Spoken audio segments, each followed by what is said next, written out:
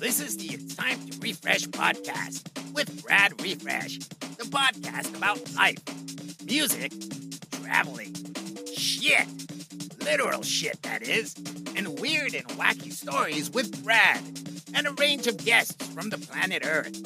Feel free to share the pod with your pals, your mom, your neighbor's dog, or even your shrink. It's all fun.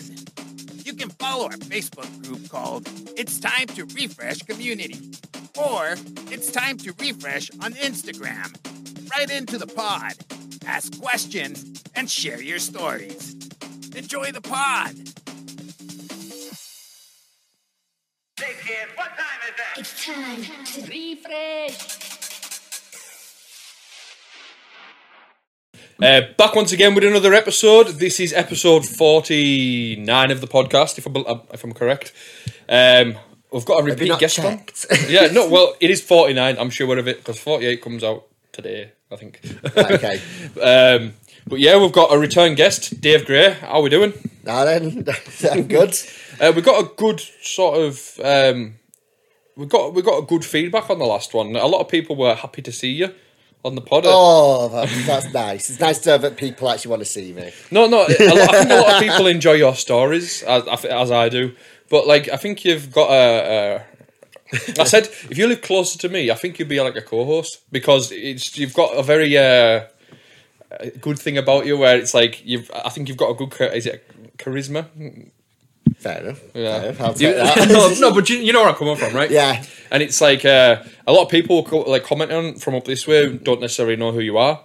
We're saying, oh, he was a good guest. He had like some really funny opinions and like and what not to say. So obviously you have to come back on it. Do you know what I mean? Part two. Fair enough. Well, I've had plenty of practice at doing this myself now. I started doing my own podcast. So because I always decided if I was going to do like something like that, I'm going to have to like put my voice on it because otherwise there's no point in doing it. Yeah. And at first I was a bit like, well, I can't really be funny on my own.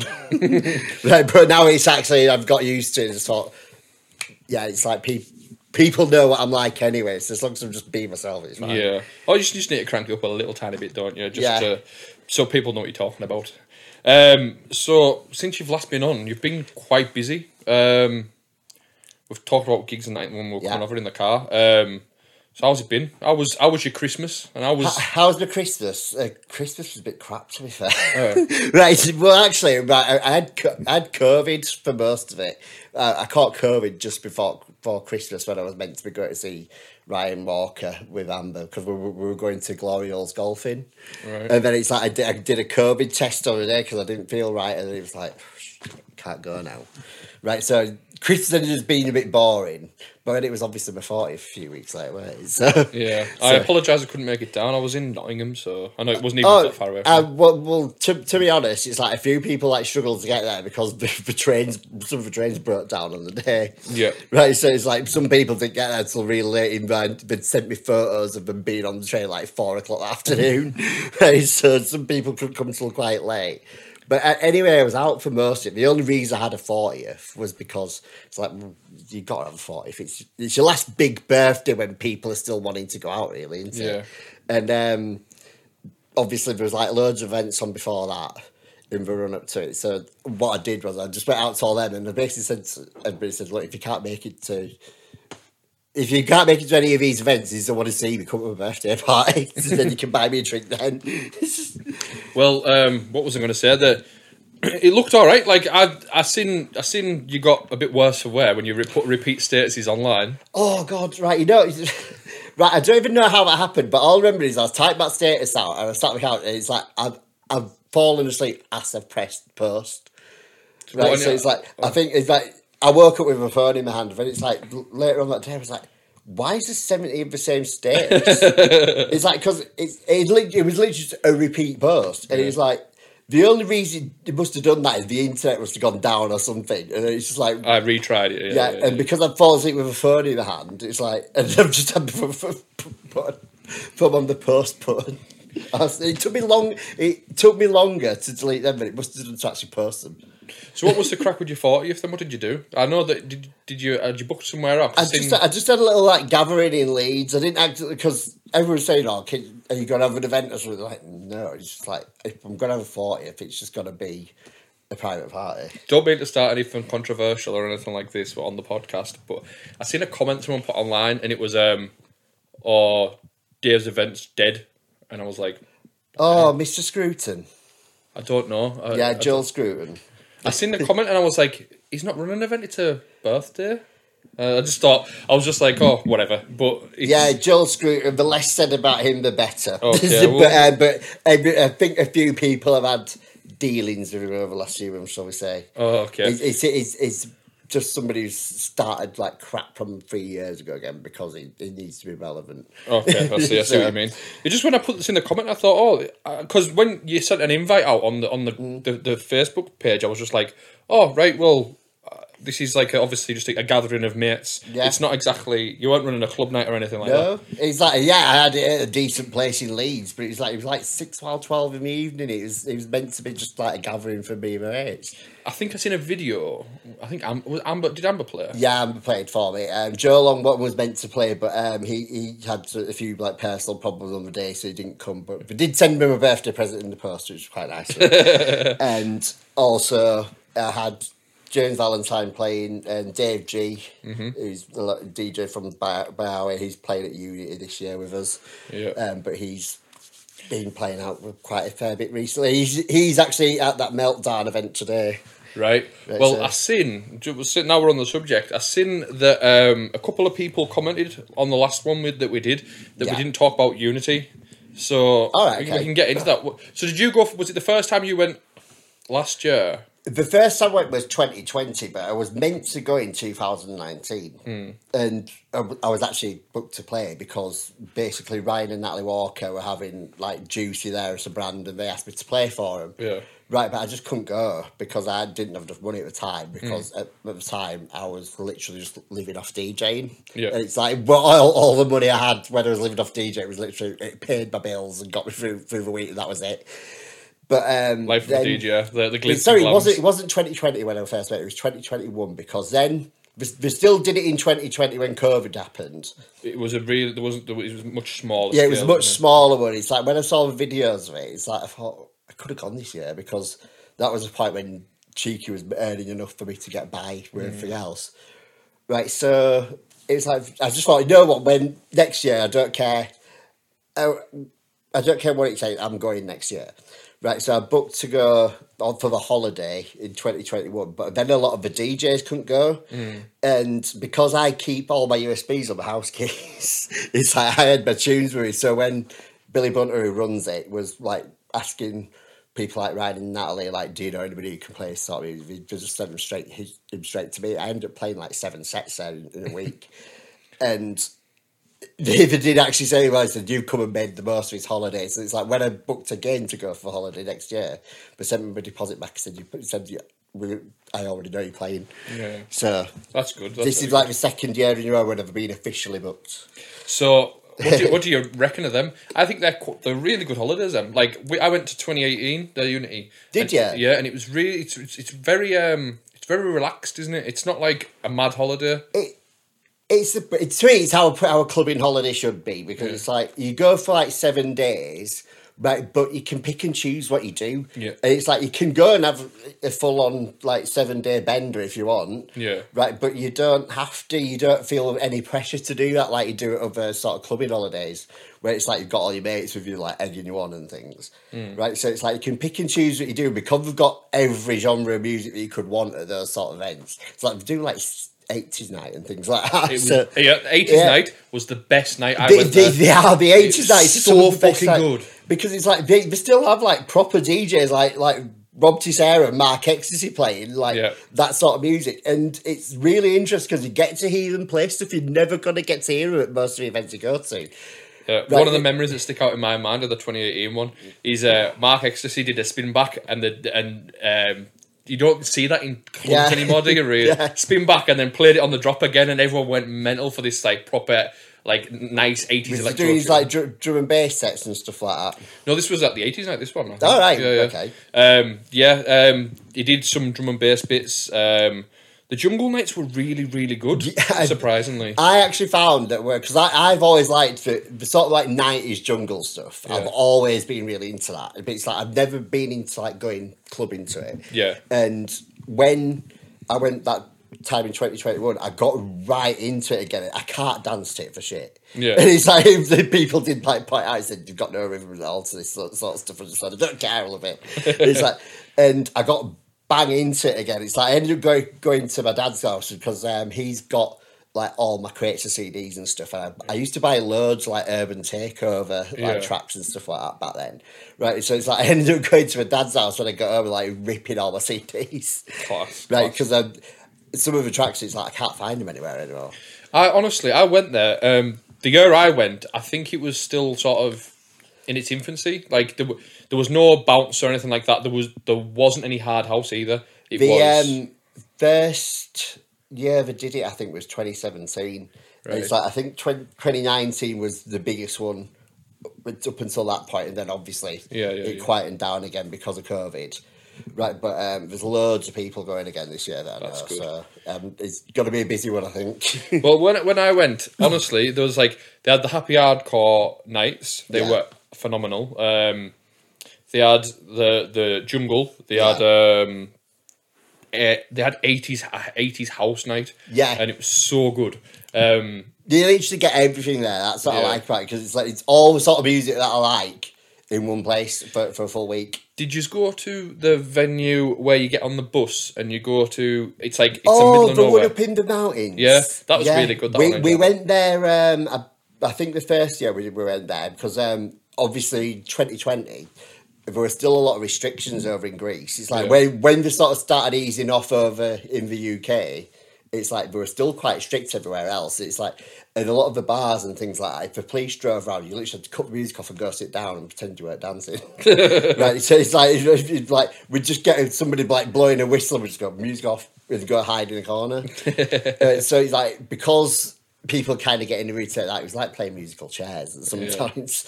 Right, but did a couple of nights up at that restaurant in the mountains, and those were really good. I enjoyed them. Yeah.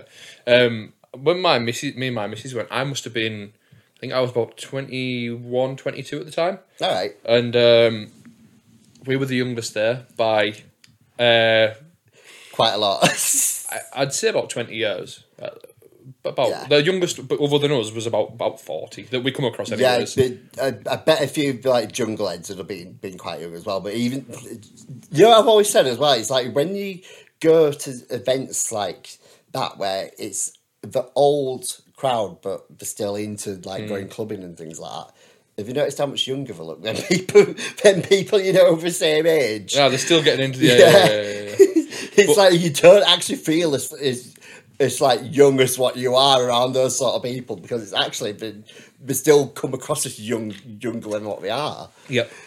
Not in an immature way. It's just like they look younger because they're active and honestly, I was going to the hardcore nights. Hardcore's obviously the fort on the floor type stuff, and every drop that was coming in, they were like a 20-year-old would be. Yeah. Like the dance. I know with jungle it's a bit more sway sort of dancing, as you say. Yeah. But like, I remember when Scott Brown was on and he was playing Scott Brown sort of mid 2000s sort of the euphoric stuff. Yeah. And he was dropping them tunes, and obviously they're quite energetic. And as I said, there's 50-plus-year-olds, and they're all absolutely going for it. And I'm like, yes, I enjoyed it so much being the youngest as well, because I don't know, I just felt I love going to a lot of these events like that, because you might be the youngest person there, but nobody makes you feel like that. It's like if you kind of hyper aware of how old you are at an event like that, or as like Reju, for example, that's a really good one.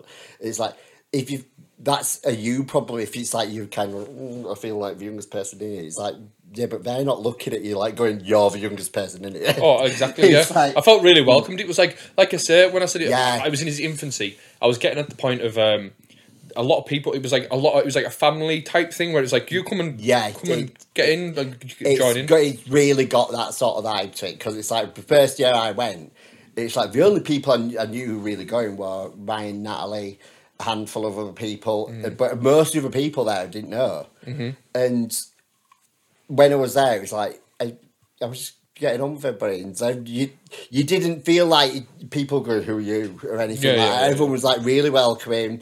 And it's like, and people got involved with people that didn't know. It's like I ended up getting right into all the jungle stuff and getting to know those guys. It's like the days when I was covering for other DJ that first time I went. It's like people coming and talking to me like they knew me. So yeah, that's so because it's like at the time I kind of felt a bit like when I was playing on the first day I played because they asked me to play at Funky House. I just thought everyone's going to look at her. Who's this? It's like, but it wasn't like that at all. Yeah, you mentioned Rejuve there. You are like a diehard follower of it, aren't you? It is the best event in the country. Do you think so? I've never been, so I've said this right pretty much since I started going because I think it's 8 years straight I've been going. It's been going 11 years now, and the first one I went to, it's like I'd heard a lot about it anyway, but. I know when it first started, it was actually quite small. I think they had it at Mint Club in Leeds. Right. And then obviously it moved to Beaverworks. And over the years, it's kind of grown bigger and bigger. It's now expanded into 6 rooms of Beaverworks. Right. And just started doing like the odd day party like in the middle of summer. And it's like, again, that's another event that's got everything you want in one building. Yeah. Because we have an Italian room.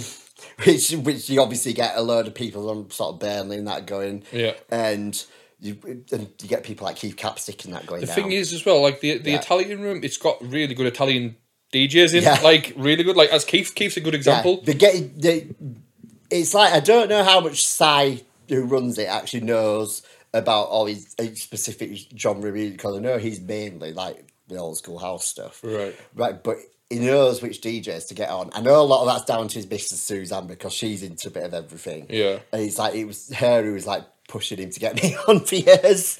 Because he was telling me for years that I'm going to make sure you get on at some point. And I'm always like, when people come to me like that about events, saying, "Oh, I'm going to book you at some point," I'm just like, well, don't keep telling me that. Just book me. Right. Hey, I've done the same thing to you. Like, you've been coming up here for a couple of years now. It's just finding the right time. Like for instance, we were talking about it, and you're like, "Oh, I can't got Rejuve that night." Like you remember me saying about it, and I was like, "Okay." And he's like, "I haven't missed one in X amount of years," and I was like, "Oh well, okay." Yeah, well, this thing it's like it got to a point where when that would have been like 2 or 3 times. I think the second or the third one I went to.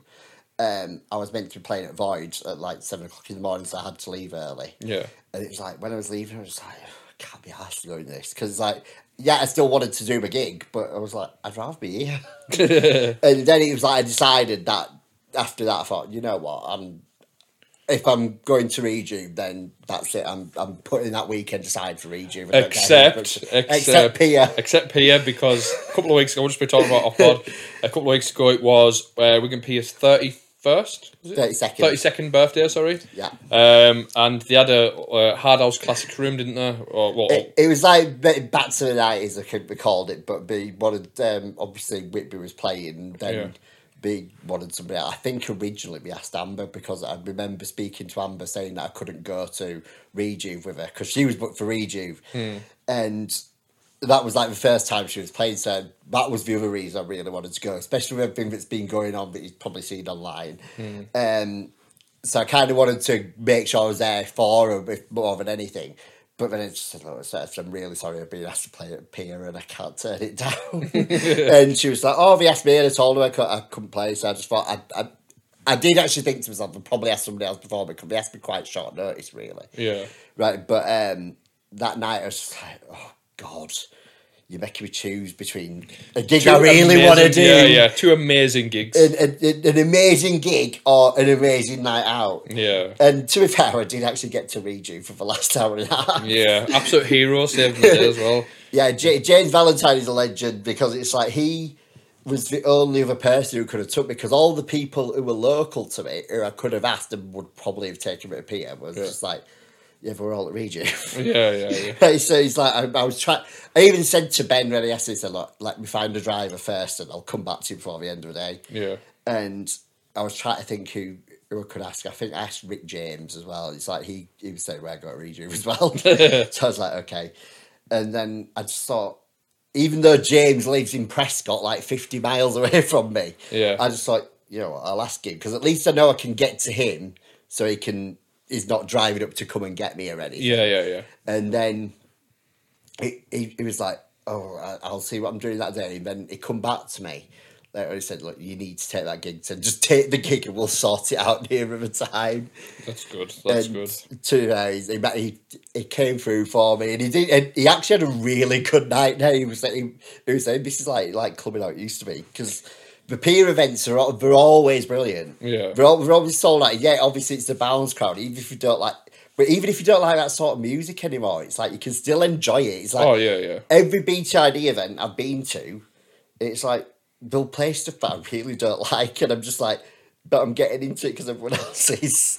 It's infectious, isn't it? Yeah, because they've got the sort of crowd. It's like, I will always say this, that crowd, the bounce crowd, is like, you won't get a better atmosphere than that to play to. So it's like, when they asked me to play for it, was like, yeah, as much as I really want to go to Rejuve, I need to do this gig, because it was like the first time they'd asked me to play for one of the peer events. Well, and they were asking me to play the sort of stuff that I know I could make work there. Yeah. So it's like, was it last year, the year before? I went to Wonderland. Wonderland, yeah. Right, and I'll be honest, I wasn't a fan of a lot of the tunes that were being played, but when me and you were standing having a crack, it's quite infectious to get into it, because you just see you're in this barn with X amount of 100 people going mental, and they're all bang up for it. They're all tuned in, and that. So exactly. It's like a vibe. That sort of crowd. That's exactly what you want. Yeah. Right, especially when I've got the opportunity to play for. I've played for BTID a couple of times at Pier on Beer. Oh. We'll just have to cut that bit out. No. Right, where were we? No, it's all right. But we're talking about peer and that that. So would you start a bucket list one to tick off? Because that was probably the best gig I've had since the club's reopened again. Yeah. It's like I'd played for him 4 times at Pier on the Pier before now, and it's like, and the time when I played in 2018 when I basically got asked to cover for Whitney because he was going to have to play earlier so he could go to Frantic. He asked me to cover his set, and I remember I got a phone call off Ben like that week, because obviously they want to make sure the right music's getting played and stuff that. Yeah. They're quite big on that, and it's like he just was saying, you know what sort of stuff we want, don't you? I'm just like, yes, I've been doing this God knows how many years. He kind of got halfway through the phone and said, I don't know what I'm asking you for this for. And so I just went and played his age, and I was on after BK, and I think Amber was on after me. Yeah. And it's like BK was playing quite a lot of like Tom Berry kind of stuff. He was playing a lot of Joe Longbottom's tracks as well. Yeah. And I just went on. The first tune I played was "Till Tears Do Us Part," right? Which the Flash Harry mix. I've never played that tune out for God knows how many years. There's literally no need for a DJ like me to play it anywhere. But I just thought, it's a peer crowd. Yeah, it's a peer crowd, and nobody else has played it. Believe it or not. So I was like, yeah, I played that, and within like 2 or 3 tunes, I was like, yeah, I'm all right with this. What's the best mix? The best mix is the Flash Harry mix. Flash Harry mix. Because the thing is, it's like all the others have copied that track. They've copied that the style of it, but to be fair, the point of that track to me, more than anything, is that big breakdown with the drums in it. It's like, that's amazing. And then you got the key change at the end. Yeah. Right, that's the point of that tune. So it's like every other mix has tried to copy that and not done, because they've left out the key bits that made that so good in the first place. So it's after that, I would say it's probably the Lox and Lee Green mix, but...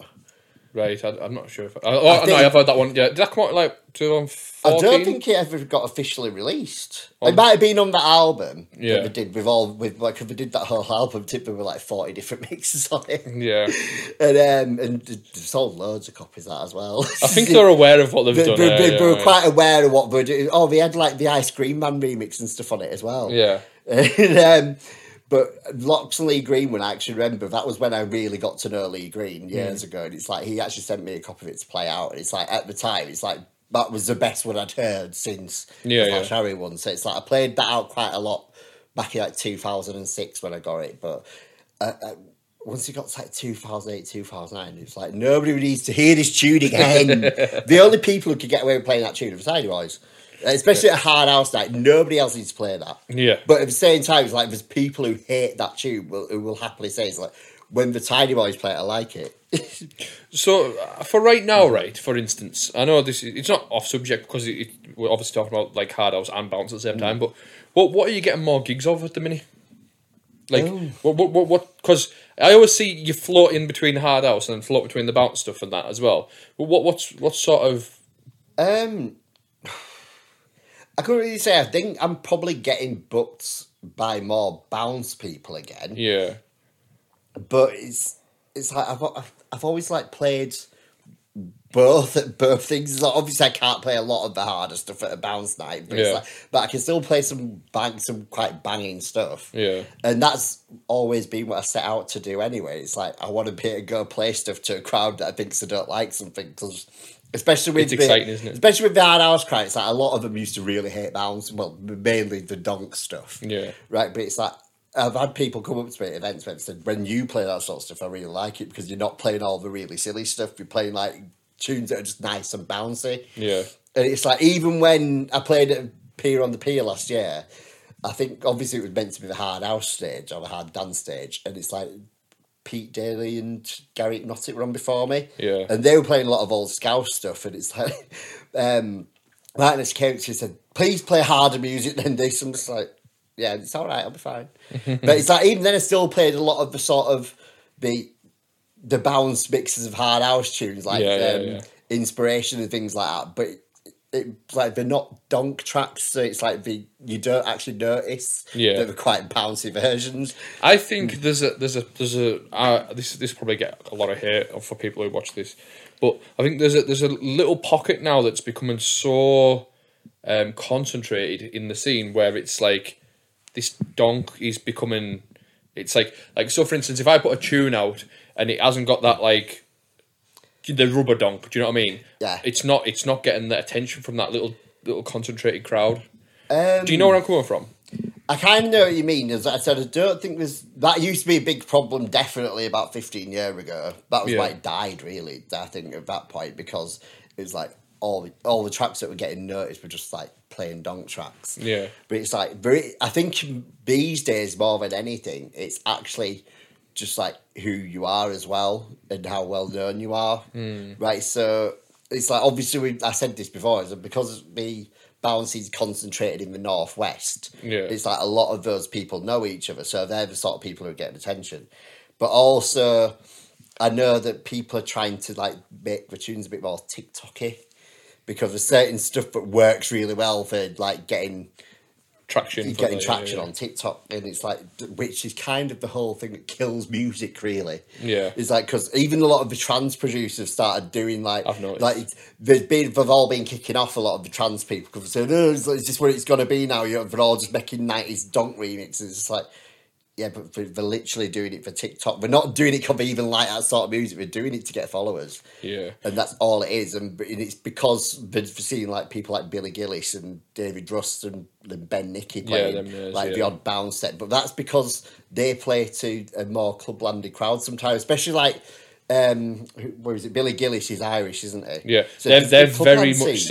They're like Whitehaven. They're still stuck in on 2006. Do you know what I mean? It's a big like clubland scene. It's kind of like Scotland. It's like it's all the GBX. Yeah, which is basically clubland. Well, that's what it is. So I've got a lot of family from up in Scotland, and they were saying, "Are you still playing that sound music?" I was like, "Yeah." And then he goes, "I fucking love GBX tunes, me." I was like, what? It's like, GBX tunes, that's what you play, isn't it? Well, it's like St. Pierre tunes. Yeah, I know, but like, obviously, but that style of music up there is just known as GBX tunes. Yeah, but it's like, the daft thing is, as well, it's like, I send, because what I started doing with the Cheeky Tracks Pro list, I started booting a lot of DJs off it, because a lot of the DJs are getting tracks, but not really giving me any feedback on them, but then they're playing them out to like 50 people. But then there's all these YouTube channels that are run by kids who are just putting videos on there and getting like 50,000 plays in 4 hours. Yeah. And it's like, and I'd seen them put some of our tracks on, and some of them were putting the hard house tracks on like a channel like Scottish Dance Anthems or something like that. Yeah. And I'm on that as well, by the way. And I just thought, you know what? You can have all our tracks if that's what you're going to do, because that's where monetizing. That's where money is. Like, I can honestly say that at this point, 70% of the royalties that we get are from YouTube. Yeah. And it's like when that's keeping me off the dole, basically, it's now my main job. Honestly, it's like there's a couple of there's one called All Right. Do you know Ori? Yeah, and then there's the Bounce House or something like that. I don't know what it's called. And honestly, it's surprising that these little YouTube channels, I don't know how they're doing it or what they're doing, but like they'll upload a tune and it's your tune. Yeah. So I'll get a couple of 100 views in a few hours, right? They're getting like 5,000 views in within a day. Because the thing with YouTube is, especially if they've been running those channels a while, right? Then, because what we've kind of done with YouTube over the years is rather than actually just like making like the site better in general, we've just added layers and layers of things that suppress your views. And also, it's like at this point now, if you're running a YouTube channel, you need to kind of like go on Fiverr and start paying for people to what's the SEO? You've got to pay search engine optimization. You've got to start paying for stuff like that because you can't work it out for yourself. You need someone who knows what they're doing. And cause they do a lot of things on YouTube where it's like, say if you use hashtags, it's like they decide whether you're using the right hashtags, and if they think you're using ones that aren't associated with your video, then they will suppress your video. Yeah. Right, but it's like some of these channels I know have been running like a good few years. So they've built up a following from there. It's like the Bound 7 channel. Yeah. It's like that had most of its following from before it became a thing again. Yeah. Right, so they used the channel and then obviously took advantage of the fact it already had an audience. So a lot of these YouTube channels that have got a big audience have been going a long time, and they started at a time when it's easy to get found on YouTube. Yeah. And because they're putting other people's tracks up that are popular, people are searching for them tracks and finding their videos. Yeah. Honestly, it's I think YouTube itself's got its own community of like creators, and it's all proper cutthroat. Like I've come across it, like obviously doing this podcast, it does do all right. But I'm getting other podcasters who's nothing to do with the music or like that, like inboxing me saying, "Listen, you push my podcast, and I'll push yours," sort of thing. And it's like, and if you don't, they do become cutthroat. Like I'm getting these people. There's like one from Nashville, of all places. He's messaging me saying, "Listen, you've got a UK audience, I've got an American audience. Let's sort of do something together." I'm like, "Yeah. What do you want to do?" And he's like, "Oh no, well what we'll do is we'll just sort of push each other's channels." And I'm like, "That's not doing something together." But it's just that's an example of what I'm getting at. Yeah, I think with the YouTube thing a lot of the time as well, it's like you just have to get on with doing your own thing these days, because it's like if you're doing something good, people find it. Yeah. And obviously that's what happened with your podcast. It's like you've been trying to do something like that's worthwhile for years, and then you've done this, and then all of a sudden it's like it's got quite big quite quickly. Yeah. Right. So for what it is, it's got quite popular quite quickly. I've seen people who wouldn't have normally like paid any attention to you before actually sharing your videos and things like that, going on about how great it is. Right, so it's like you're getting noticed by the right people by doing it. So it's just do your own thing. It is. It took me a long time to realise it. I don't mind talking about it on camera as well. Like I've tried to do all sorts of stuff. I did start a podcast back in 2015, and it was just an audio only podcast. It did a couple of episodes. It done all right, but it just wasn't the right time, and it wasn't the right.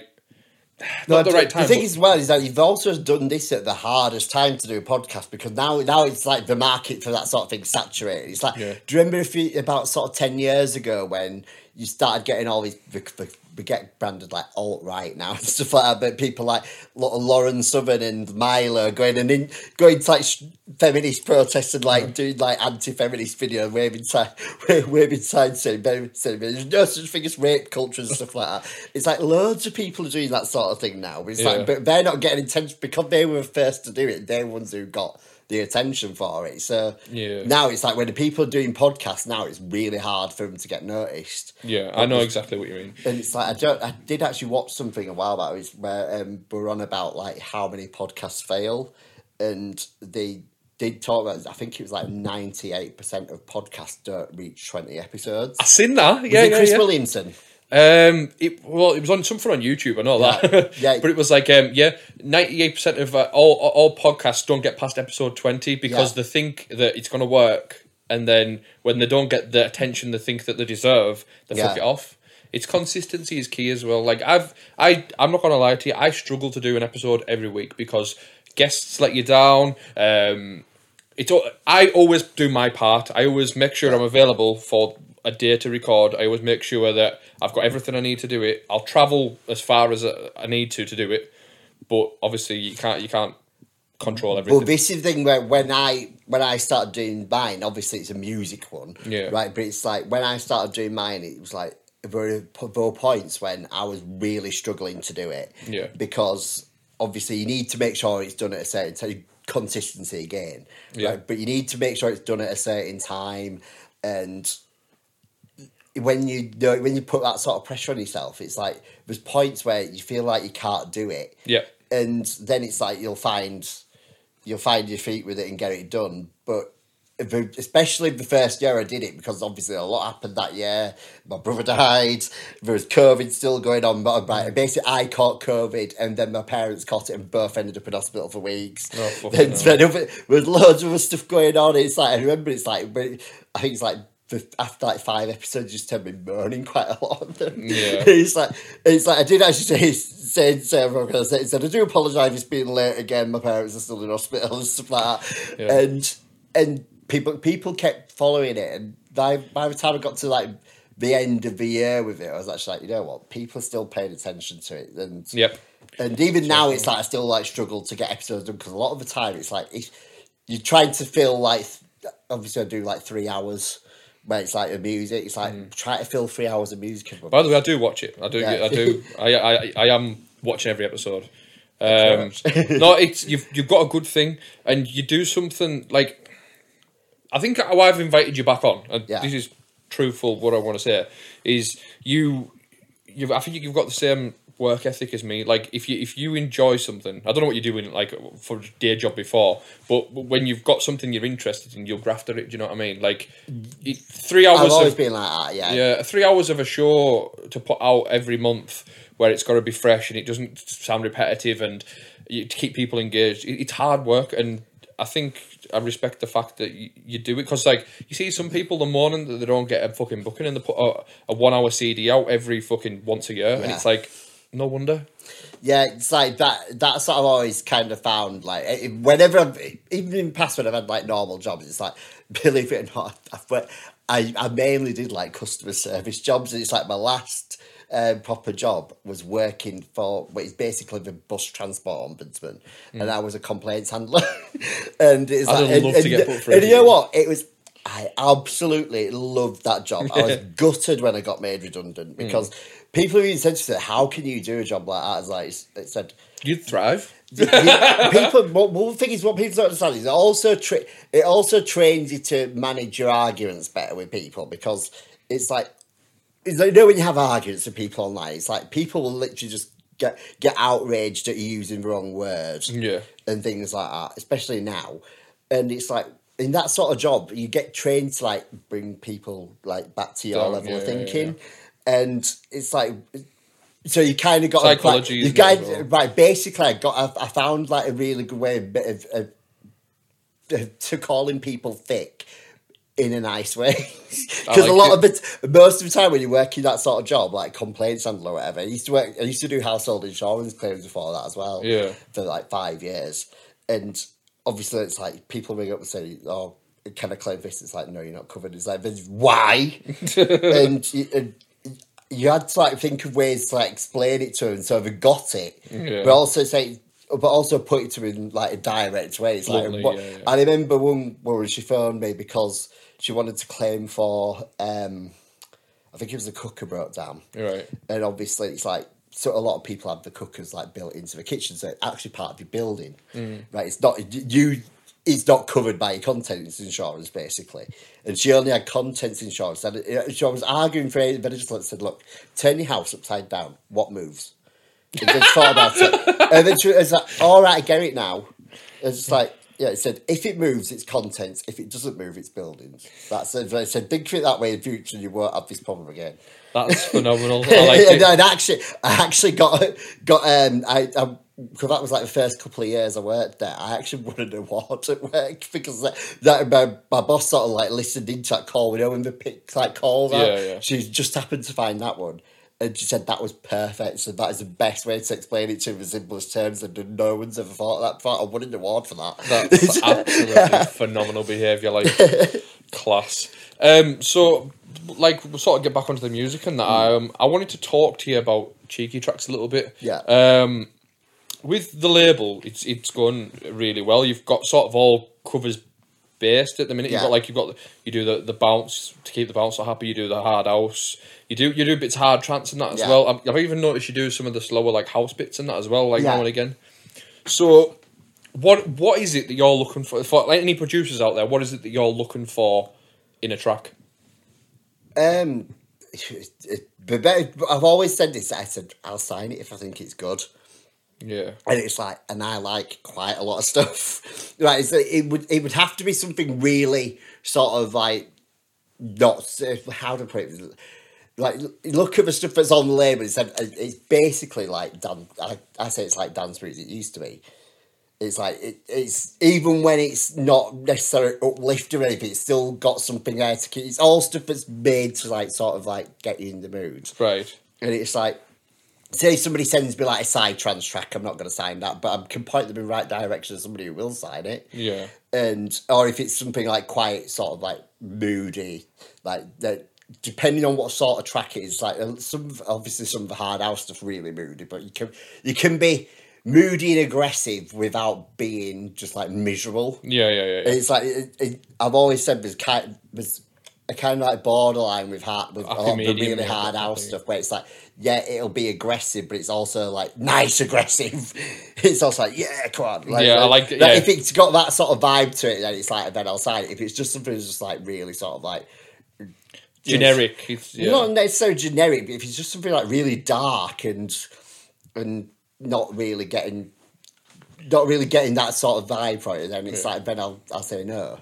So I couldn't really say what I would go for, but just look at the stuff that's on the label. If you can make something like that, then I'll probably sign it. So, for instance, what type of stuff are you turning down? I don't know who, but like I just want to know what type of stuff. Like, what's been a case where you've heard a tune, you thought, oh, that's not for us. Like, what's stood?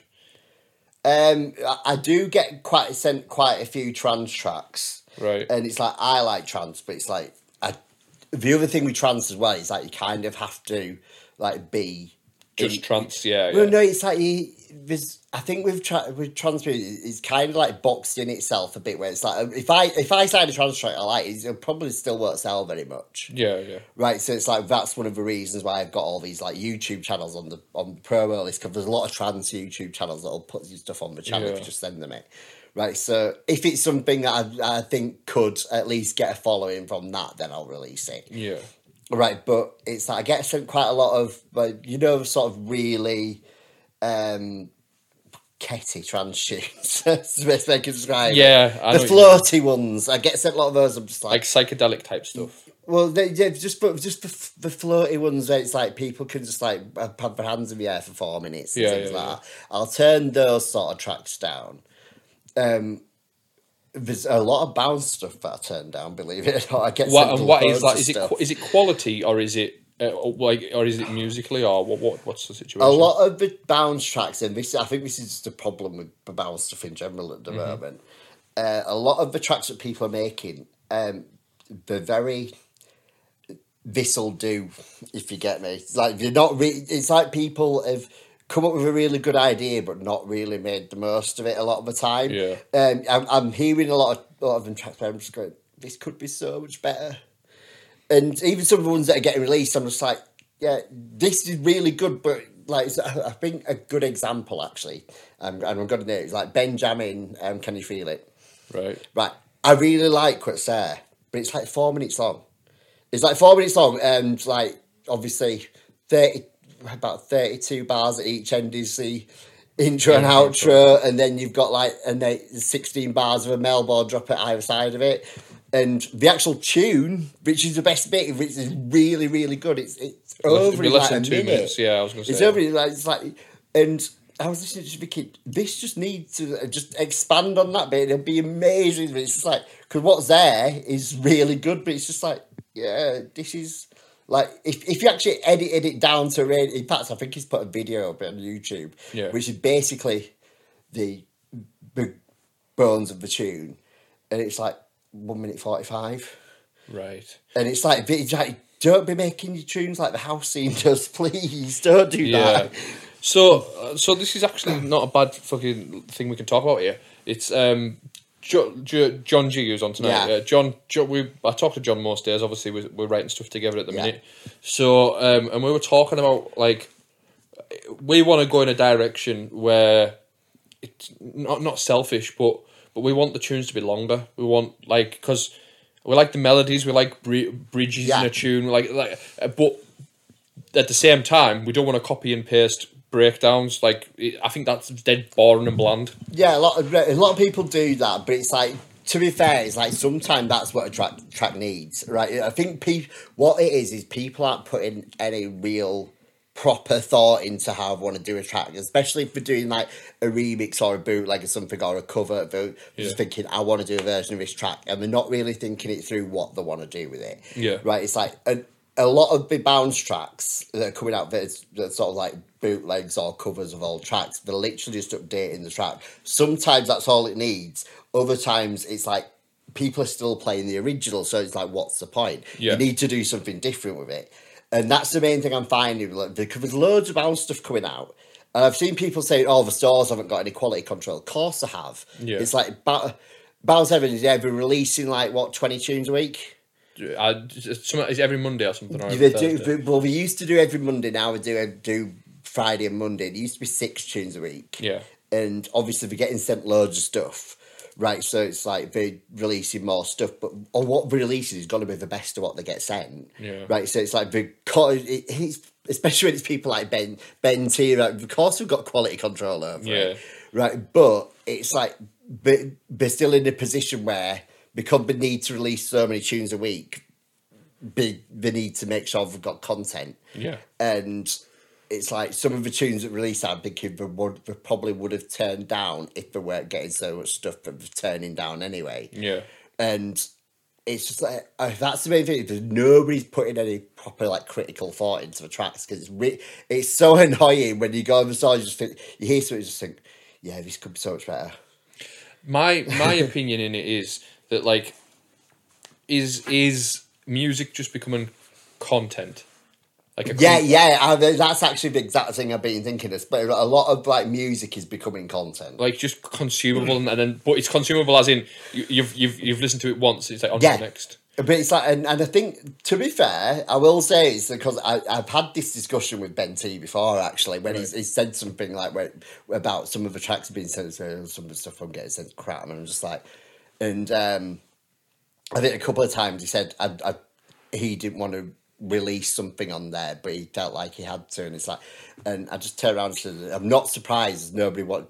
I think that was the main thing. He was asking about original music and things like that, and I said, it doesn't really help that the people who are getting the big hits in the charts, the dance music stuff, is all covers and bootlegs and remixes itself.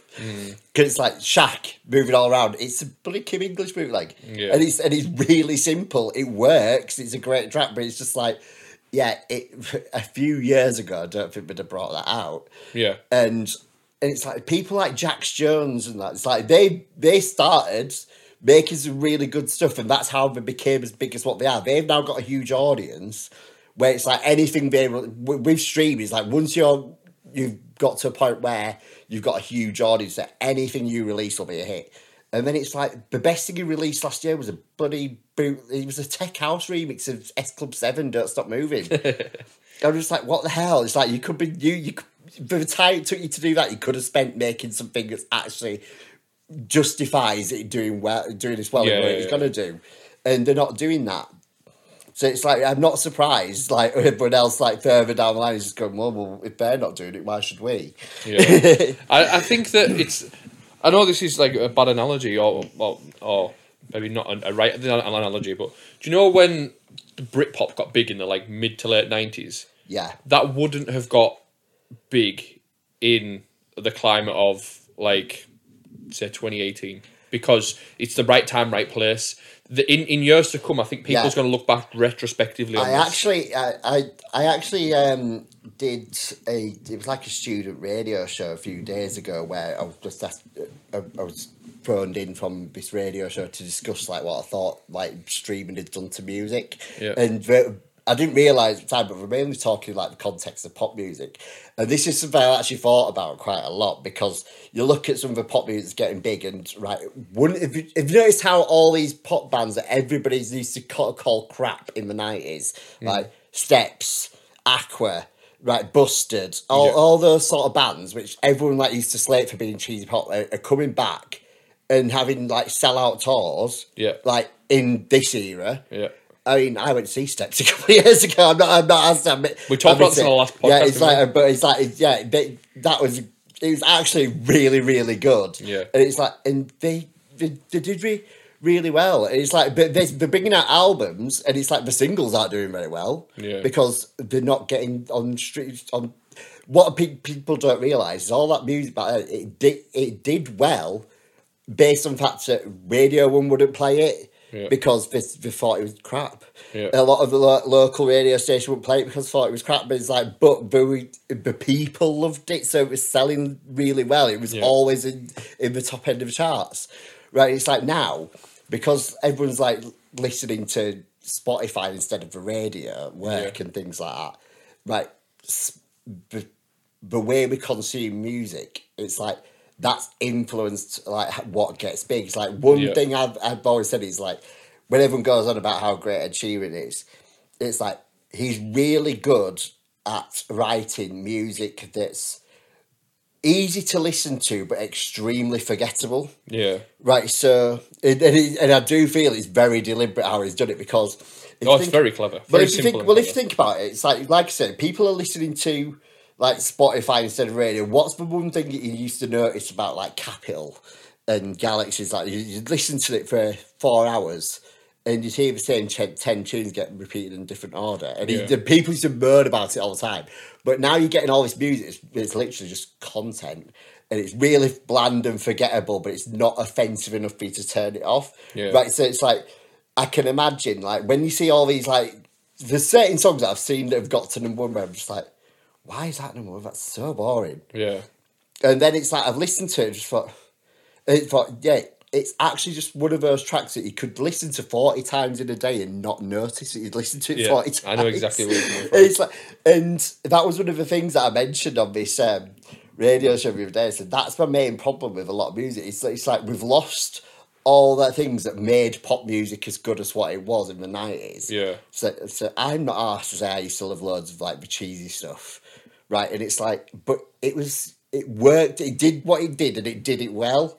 And it's like, and that's why it was popular. Now you're getting all this other, like, music, you don't get anyone doing anything different. You now got loads of collaboration where it's like 4 different artists on the same track that are really popular. Right, so it's basically reaching 4 different audiences and maximising the Spotify plays. It's smart thing to do. It's really clever, but at the same time, just like, this is what's killing music. And everyone sings about stuff that's that was one of the things I mentioned. Everybody sings about stuff that's so boring. It's like I just got paid. Big deal. I don't care. What was that driver's license song? I got my driver's license last week. And what? Sing about something more. If you sang about you losing your driver's license, that'd make a better song. Right. So it's like it's so when I hear songs like that, it proper frustrates me, because I'm just like, yeah, find something more interesting about. You don't get controversial music anymore. Yeah. But the most controversial thing in the last few years was obviously WAP. Wet ass pussy. Yeah, but it's like... But the thing is, you've listened to that 40 times in a day, because if it comes on, he is perfect. And you know what? I actually love that song. I've said this a few times, but what annoyed me about it was... It is basically the modern version of like My Neck, My Back. Yeah. And everybody, but you saw these like opinion pieces in the news about it. People like say this is a feminist anthem. What? But she's singing about the fact she's got a wet fanny. It's like. By the way, I love Wet Ass Pussy. I'm not asking. It's an absolute... Not the song either. I know. I actually love the song. Like the song's great. It's just like it is like proper but it is proper over the top. But it's like that's the point of it. It's basically the new My Net My Right. And nobody was like making out that was like a feminist anthem or anything. Just call it what it is. It's a dirty song. Yeah, exactly. It's a dirty song that's made to be offensive, and that's it. And there's actually a really good techno remix of it. So, right, I remember me and Amber were like listening to like some Twitch streamer in the background, and we just heard this like really good like hard techno mix. It come on, I'm just like, what's this? We need this. And it's like, and then I've actually found it on Bandcamp, and I sent it to Amber straight. She's been playing out loads. Well, we'll talk about that as well. Yeah, I seen you did a couple of guesting on the demo drop with Amber D. Yeah. So the concept of it is give producers, well, bedroom producers, the opportunity to sort of get the music reviewed by an active DJ. On the scene. It's basically just Amber really who does it.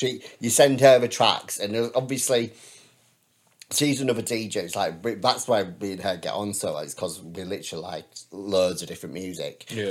And it's like we're also passionate about new people like coming into the scene and keeping the scene going, because obviously it's like if the producers are around today fuck off, then there's no one to replace them, then that's it, scene dead. Yeah. Right. So and what it was an opportunity for them to, Amber's been DJing a long time. I think she's been DJing for like a couple of years longer than me, and I've been doing it 22 years. Yeah. And right, so and she's also managed to keep herself relevant even when like she wasn't getting booked and things like that, right? She managed to keep herself relevant. So it's like if you're sending tracks to her, then and she's got good things to say about them, you know that you're on the right track. But it's like she'll just go through like all the little things that you need to do and things, and she'll never play a song that's deliberately. You know, when people send you a track that's just like crap. Well, there's I've seen a dubstep channel. Not dubstep. Yeah, dubstep. It's like that sort of whatever it is. What all the kids love, and it's two young lads. I think they're about 20-year-old, and it's the same thing as what they do on YouTube though.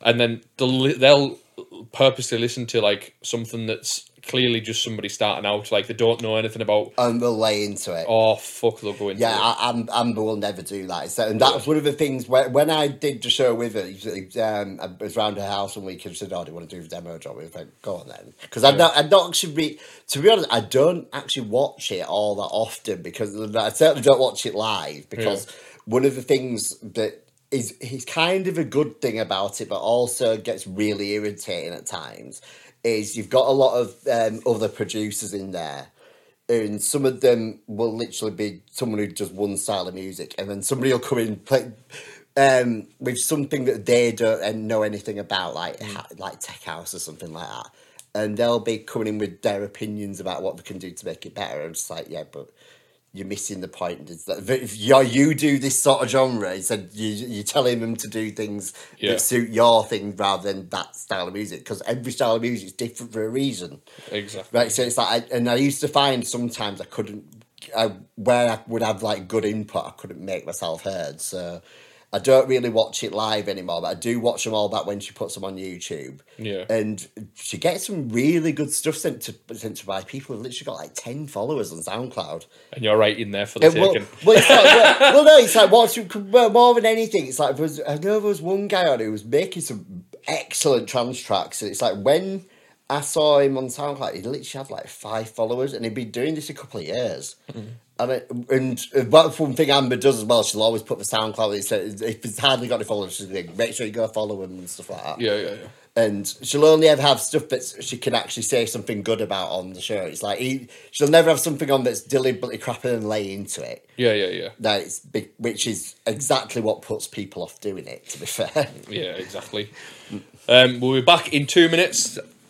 All right, how we doing? Just want to take a second of your time before we start today's episode, and I want to tell you about our Patreon. Patreon is a tool that we use to financially support this podcast. For as little as £3 a month, you can support us and what we do. It pays towards our travel, our editing time, recording equipment, making things better, essentially, for the podcast. But in return, we give you at least one bonus episode per month. Early access to the public episodes, which you're watching now, so you get these a couple of days early. And also as well, I'll be giving away all my tracks on there. So if you subscribe for £3 a month, you might get £10 worth of tracks. Every track that I produce will be going on the Patreon page. So for as little as £3, you can support the cause. You won't even notice it going out your bank. Sign up now at patreon.com/It's Time to Refresh. That is patreon.com/It's Time to Refresh. You know you're a fucking belter. Nice one. Back for part 2 of the podcast. This is the questions section. When we started the podcast today, I forgot to ask you, what did you have for tea last night? I had a Subway wrap. Oh, what you feeling? It was BMT. But I literally, the thing is, I literally eat Subway because it's the food equivalent of what we've just been on about. It's content when you're hungry. Yeah, I know exactly. It's like, I don't actually like Subway very much, but it's like I'd rather have that than a Macca's. Yeah, I think it's quite pricey now as well, to be honest. Well, the other thing is I always get it off Uber Eats as well. It's like Uber Eats, I think if they do this thing called Uber One, and I mainly got it because it knocks price off my taxes, so it keeps my tax bill down. But obviously it applies to like your Uber Eats account as well. It's like, and if you spend over 15 quid, you get free delivery and they knock some of the fees off. So it's like, right, what you end up doing is you end up buying 15 quid's worth of food, because if you buy 10 quid's worth of food, you've got to get a charge of £5 in fees. Right, so it's like I'll get like bowl of meatballs, a little like, bowl. I'll get all the sides, and it's just like I'll eat it and think that was shit. And also the other thing is with Uber Eats, especially like the big ones like Subway, it's like we'll get shit wrong all the time. So it's like, all it is like the mystery off your order. Yeah. Like say if you haven't put olives on it or whatever that you've asked for, it's like you'll just put a complaint in and they'll get your money back. Excellent. Like I do love a Subway, I do, but as I say, it's just it's finding convenience to have it, because it is just it's not a snack, but it's not a main meal, is it? Do you know? It's just something to eat when you're starving. It's like you really can't be arsed. But if I did it on Uber Eats, by the way, Uber Eats not around here. It's just so the thing is, it first came in our area during lockdown. Yeah, and it's like that was one of the time when I started putting on weight, because it's like then it's like I was going on Uber Eats all the time, and it's like, and I remember some weeks I'd spend like 100 quid on it. Right, but I'll tell you what my favourite thing is on Uber Eats, Your Burger. Your Burger is scandalously expensive and it's worth every fucking penny. What do you think of Five Guys? Five Guys is alright, right, but once you've had a Your Burger, nothing else compares. And it's like, in fact, I posted that I ordered the other day. I've seen that, yeah. It was like 40 quid for, it was a Wagyu beef, like half pounder, and I got some of the chicken tenders that they do, and I got some fries and a drink. It was like 40 quid. Yeah, it's like, but that if you had a burger from, say you'll have a burger from Macca's and then you want another one the next day, it's like you've got a burger from Your Burger, you're sorted for a month. Yeah. Like it's like the other people who know who can get them, because I don't think there's many of them about. It's like I've never heard. The one near us is literally just one of those that got, a sort of like takeaways that don't actually, you can't go in there and order anything, they're just there for Uber Eats. Yeah. It's just like, that's our local one, but I know someone who lives near the actual restaurant, and they go in there all the time and said it's stupidly expensive, but it's so nice. It's like, it's the only place you'll ever get a burger that looks like the photo. I'll have to try that, I've never even They do a burger that has chocolate on it, and it's beautiful. Thanks. No. If you've got Belgium... No, yeah, it's actually genuinely nice. It's like chocolate sauce, but it works. I'll believe it when I taste it. It does genuinely work. It's really nice. I never really had the thing of, chili jam? Someone mentioned chili jam the other day, and I was just like, oof. So then I went and had it. I said the other day, it was like 6 months ago, and I went and had it, and I was like, oh, this is nice. It shouldn't work, but it does. Do you know what I mean? Well, it's like sushi. It's like before you've had it, it's like you're like. I was like right into it. I love it, but it's like it's one of them things that sounds disgusting until you've had it. Yeah, the one in Manchester's changed its name now. Have you seen which one? The one that I went to. I'm sure you said, oh, it's the best place. Wasabi. Yeah. Oh, is it gone? It's just new owners and they've changed it. It's like, I don't know what it's called. I went and got it the other day. Still the same. Still exactly the same. Yeah. I'd love going to the actual wasabi chain one in Leeds. That's all right, but. This, again, like I said, one of them things that you think sounds disgusting, like that Belgian beef burger. If you ever find yourself near a Euro burger, go in there and spend £50. I'm gonna have to do it now, aren't I? But one of the burgers I do is like the burger itself is £30. Yeah. And it's like, to be fair, it's like a lot of it's because it's got a 24 carat got edible gold leaf on it. But it's like I remember I got like a decent amount of money off Label Works once, so I just said, I'm treating myself to that. Ridiculous, isn't it? But I was going to say about Five Guys. Five Guys is overrated, in my opinion. But the milkshakes are severely underrated. Nobody rants and raves about them. Five Guys is kind of like Reds, I think. Right, no Reds, the barbecue place. Yeah. It's like Reds, when it was just like they had the odd one dotted about, it was really nice. I mean, it's like, if we got more of them, it's like the food started going a bit shit.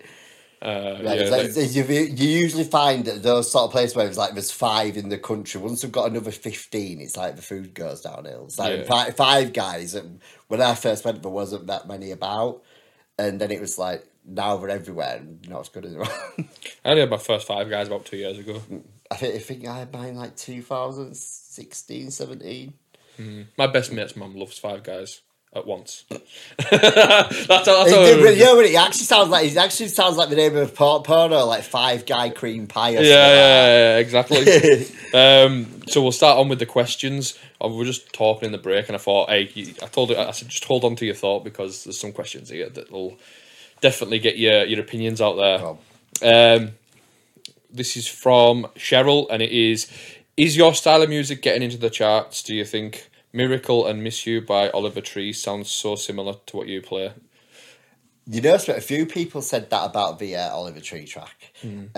Somebody said it sounded like Kid Dynamo. Right, and I don't think it's necessarily getting back in the chart. I think what's happening is because what kind of happened during lockdown was, because me and BK have had this discussion before, basically a lot of what you're seeing now happening, like, with music getting big, is actually, right, COVID, as I put it, like, COVID didn't kill clubs, but where it did, it killed, like, music snobbery. Yeah. Because a lot of, like, the younger DJs who go on Instagram quite a lot and things like that, were posting videos of themselves playing stuff that you wouldn't normally expect to hear them play. Yeah. And then it's because like, they haven't been exposed to the snobbery. Yeah, and also it's like a lot of they were all doing like illegal raves and things like that. Like a lot of the foreign kids were, especially. Yeah. Like the ones in sort of like Belgium and places like that. Yeah. And when they were doing that, they were just playing tunes that they liked. Yeah. And because because it was there. No one was there sticking the nose up. Yeah, nobody was there telling them what to play. It's like they weren't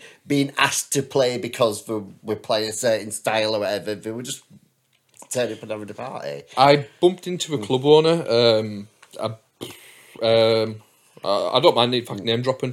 Johnny Donnett, who owns Electric Soup. Yeah. In Workington. I bumped into him the other day and I says, it's class what's going on at the minute, because this, and we both agreed at the point of, it's the result of lockdown, where people have been able to just get experimental with like what they like rather than what they're told they're like to like. Yeah. So you're hearing all this stuff now, and it is the direct result of people just chipping away in lockdown. And what else I said, I will say this has kind of gone downhill a bit since the clubs reopened, right? But what you found during lockdown was because the producers were obviously still needed to make sure they put stuff out, right? But also it's like, because people weren't going out, and right, what happened was people were making music you could sit and listen to at home. Yeah, right. I wasn't banging club music, which was brilliant at the time, because it's like you got a lot more not just vocal tracks, but it was like bootlegs or anything. You got people actually coming up with like good ideas for, like, even if it was just a cover version. So we were going and finding something that was a good song that everyone had forgotten about, and we were making the songs, the actual production, more tuneful and more melodic. Yeah, and you didn't have.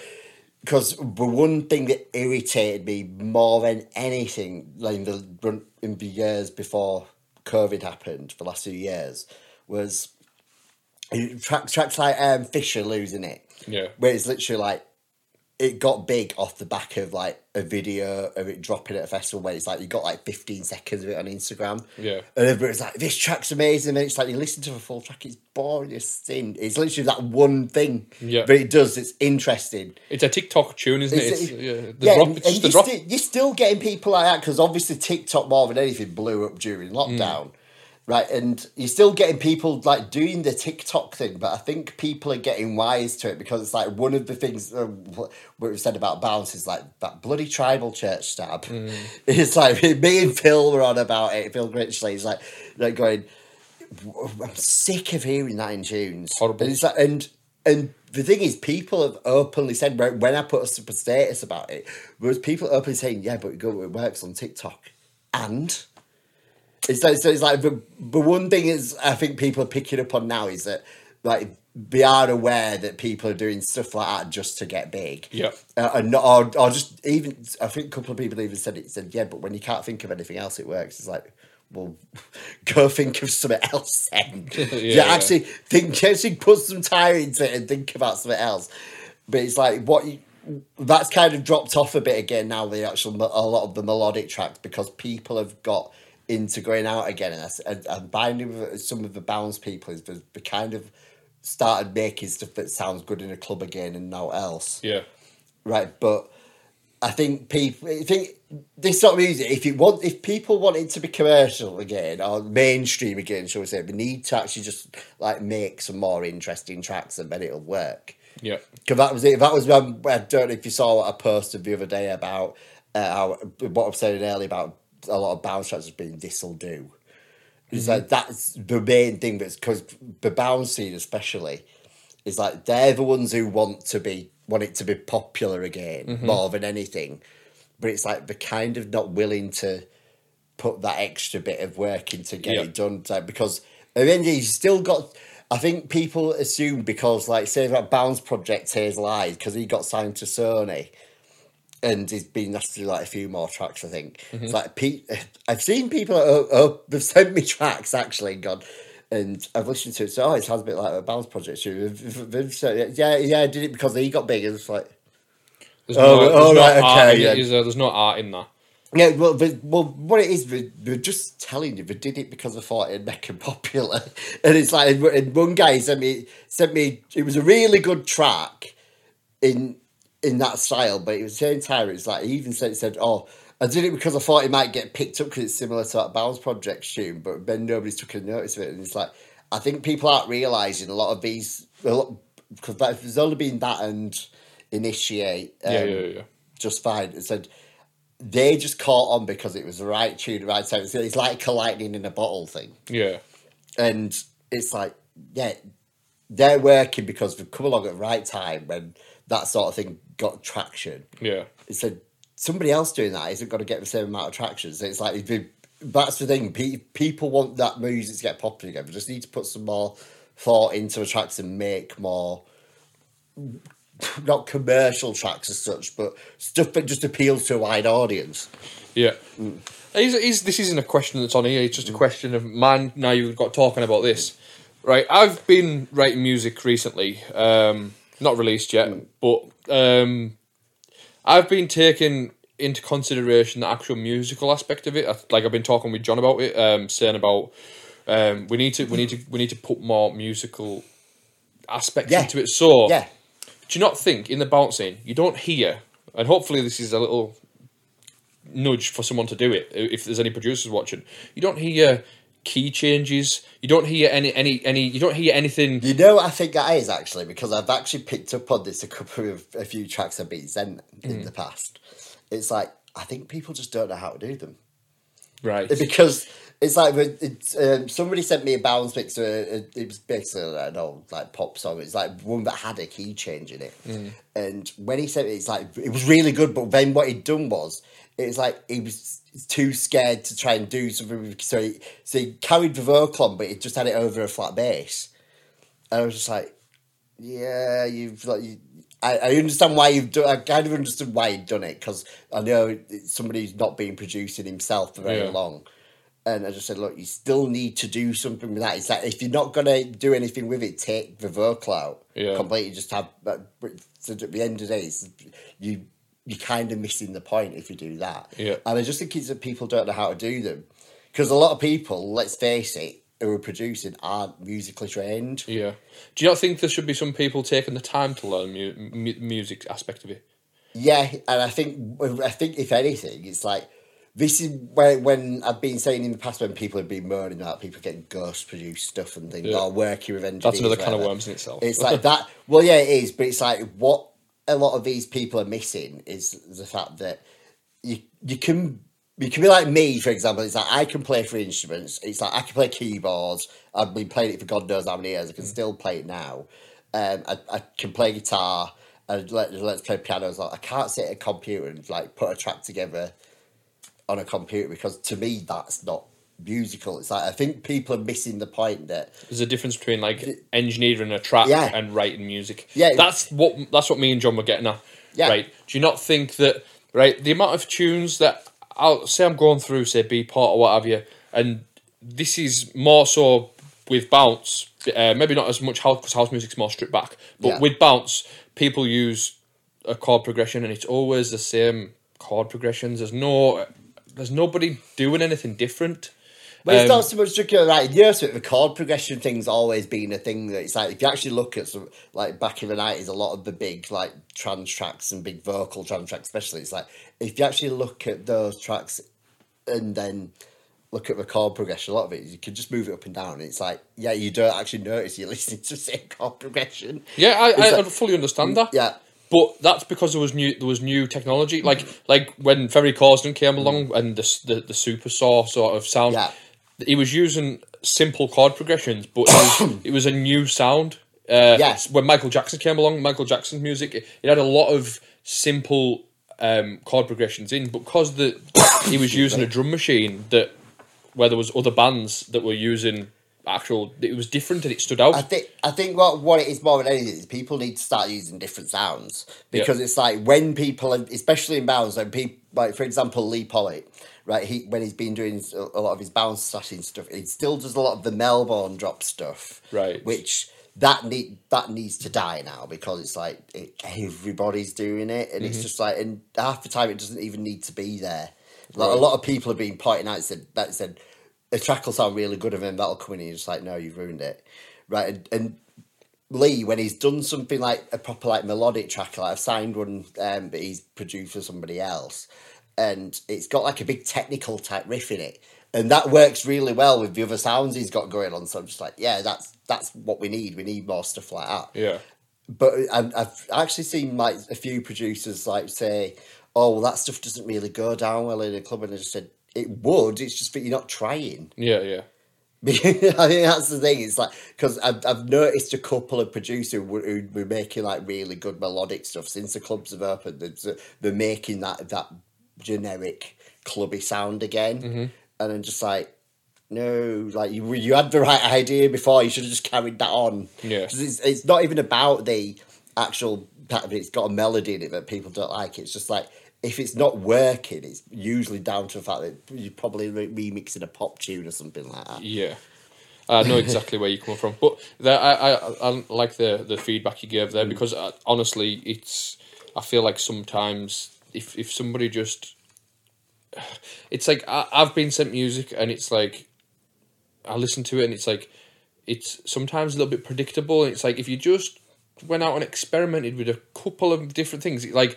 your ears pick up. Yeah. Like, do you know where I'm coming from? Yeah. If you look at some of the stuff that I've been signing, like from the bounces, especially like to get, obviously a lot of people are going and working with people like Kenny, which is fine. I've got no problem with that. It's just that if you're not going in there with good ideas, you're not going to get. It's kind of like if you're going in with nothing, you'll get nothing out of it, and. Because that's always been how it works with engineers. It's like, if you're not going in there with right ideas, it's not their fault the track's crap. Yeah. It's like, you get people like Catchy, who's doing loads of like good melodic stuff with him, which is what Kenny's best at anyway. Yeah. And not only that, he's coming out with, for somebody so, I can't remember exactly how old he is. I think he's like 23, 24. Right. For someone that age, he knows a lot about dance music. Yeah. He knows a lot of like really sort of obscure like German trance tracks. Like one of the tracks I'm releasing from him in the next couple of months is a cover. I can't remember who did it originally, but it's Tone Twister, and that's like a really dirty, like old, like hard trance track from the 90s that Mark E.G. used to play. But Yeah, so like, probably before he was born then. yeah, it's all stuff that's like from before he was born. And I signed he did like X Cabs, Euro and stuff like that. All tunes that people have completely forgot about. Yeah. It's like he's going back and finding some really clever ideas to make like good, like bouncy tracks. I like that. I respect that. Next question, or you'll love this one. I talked to you about off pod. You were talking about old crisps with Ectic, and it got me feeling nostalgic. So, what's your favourite old movie, and also what is classed as old now? And that's from Ben Richards. Nice one, Ben. What's my favourite old movie? So we were talking about the cinemas and stuff like that before that we started recording. I know you're a bit of you appreciate a good movie, and I think you've got a big thing for nostalgia as well. So you're the perfect guest to ask this question. Oh God! Right. If we're talking like old in my, that's probably going back to like 80s for me. Yeah. Right, so it's like films I used to like back then. It's like Breakfast Club and War Games and stuff like that. I was watching Ferris Bueller's Day Off the other day. Like it's like I miss films like that because the thing with that is if you actually watch it, there's not really any plot to it. There isn't. It's just somebody skiving off school for a day. Yeah. And it's like, but it's just it's a nice, happy, joyful film. It's like there's no real point to it. It's just there to put you in a good mood. It's like, because the whole point of it is he's skiving off school for the day. So it's like, I'm gonna make, because it's that I've skived off like 9 times and I can't like do it. I'm gonna make it count, so I'm gonna go do like all this crazy shit, like going to a posh restaurant and proclaim he's the Sausage King of Chicago and stuff like that. Ferris Bueller's Day Off is one of them movies in which, for whatever reason, the critics absolutely adored it. Like when it came around, it's like they shouldn't have, but they did. No, but like there's a reason to like it. That's like I say, it's just a feel good movie. But do you not think though, if you presented that in a boardroom to Universal or whoever it is, Paramount Pictures, they'd go, "What the fuck?" These days you've got no chance making something like that. Yeah. And this is the daft thing. It's like because I don't know if you've seen a guy called Critical Drinker.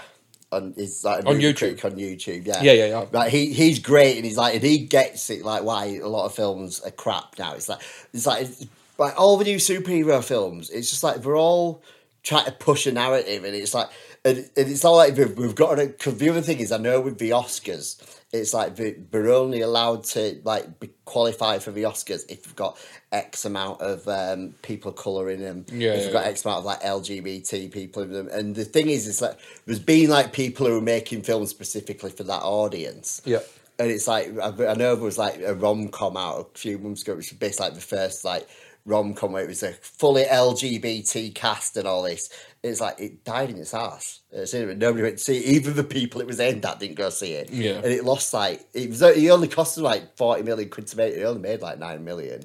Oh, I've never even heard of it. So it's called Bros, but it's like if you watch a trailer for it, it's just like, oh, for God's sake! It's like, it's actually the plot isn't really anything interesting. It's just like they've put all this gay stuff in there for the sake of like, look, it's a gay movie. And it's like, but even the gays aren't interested, mate. Yeah. And it's like it's like, what was that Disney film that lost a fuck ton of money before Christmas? It's like Strange World.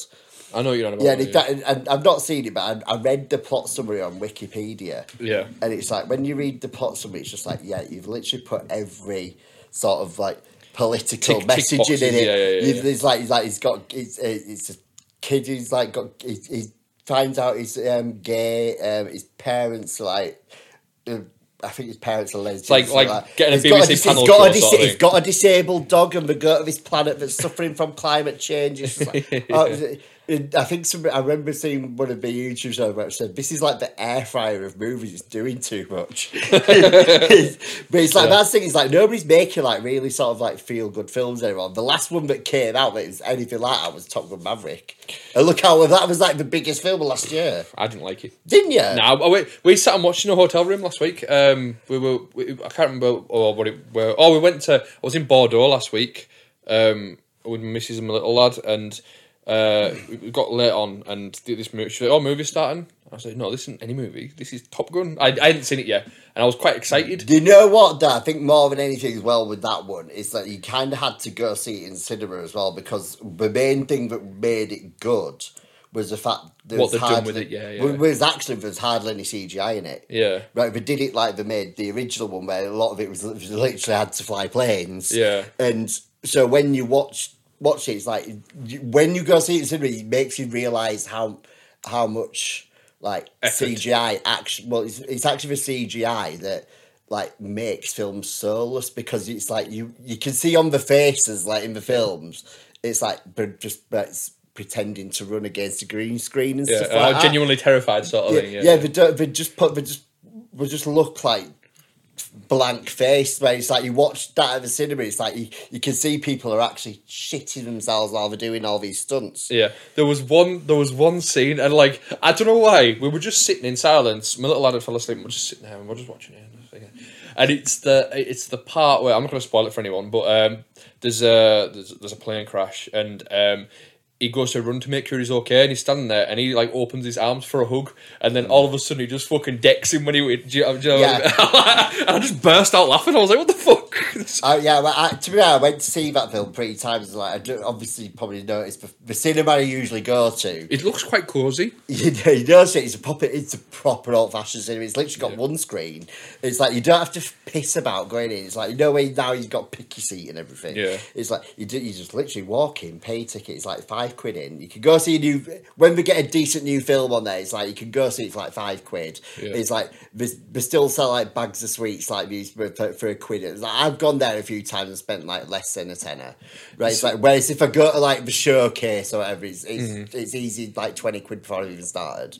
There's one, our local one, it's right by the club we're going to tonight, and it's called The Gatey, and it's the old cinema house, that's what it is, and they've revamped it, but it's still the old cinema house. It's got the curtains that open at the beginning. We've got all that, and it'll be this cinema I go to, it's like I love the fact that you go in, it's like you get a coffee and it's like £1, but it's like you literally get a proper cup. It's like, you literally get a proper cup and you just take it back at the end, and they still have a break halfway through the film, then you come out with ice creams. That's good. That is very good. And it's like loads of people said, "Oh, I don't like going there because there's a break in the middle." I said, "That's part of the experience." It's like it's an evening out, isn't it? Because people think to have a night out now, you need to go out and go to a pub and have a drink. It's really cheap to go to. It's like if they're not trying to be old school, they're just doing the thing they've always done. It's like the guy who the projectionist, sometimes he has to work on the noise. You can tell he's going deaf, and it's so funny. He's thinking, you've been in God knows how many years. And we also have like an organist on Fridays and Saturdays who play. You know, like when they just have like the music playing in the background when you're waiting for film to start. She just comes out and plays the organ, and then it's like, and during the especially I went to see West Side Story, the new one. Yeah. There, and it was on that night she was there, and when we had like the 10-minute intermission, it's like she was literally just there playing like America from West Side Story in the organ. I'm like, go on, this is it. Yes, lass. So we'll say old movies. Say top 5 old movies. And what is an old movie to you? To me, an old movie to me at this point is like mainly stuff from the 80s, because I find, well, even as a kid, I couldn't really watch a lot of like 60s and 70s films. I can't either. Right. It's like, and even if you actually watch some of them from the 80s now, even they're getting hard to watch because there's so the way like effects have improved over the years. Yeah. It's good, right? It's like now, it's like, especially when we remaster films in HD as well. It's like if you've seen the old Star Wars, they've got dust all over and stuff. It's like, so I think that was probably my favourite film. The oldest favourite film I've got is Star Wars. Right. I still love Star Wars. Yeah.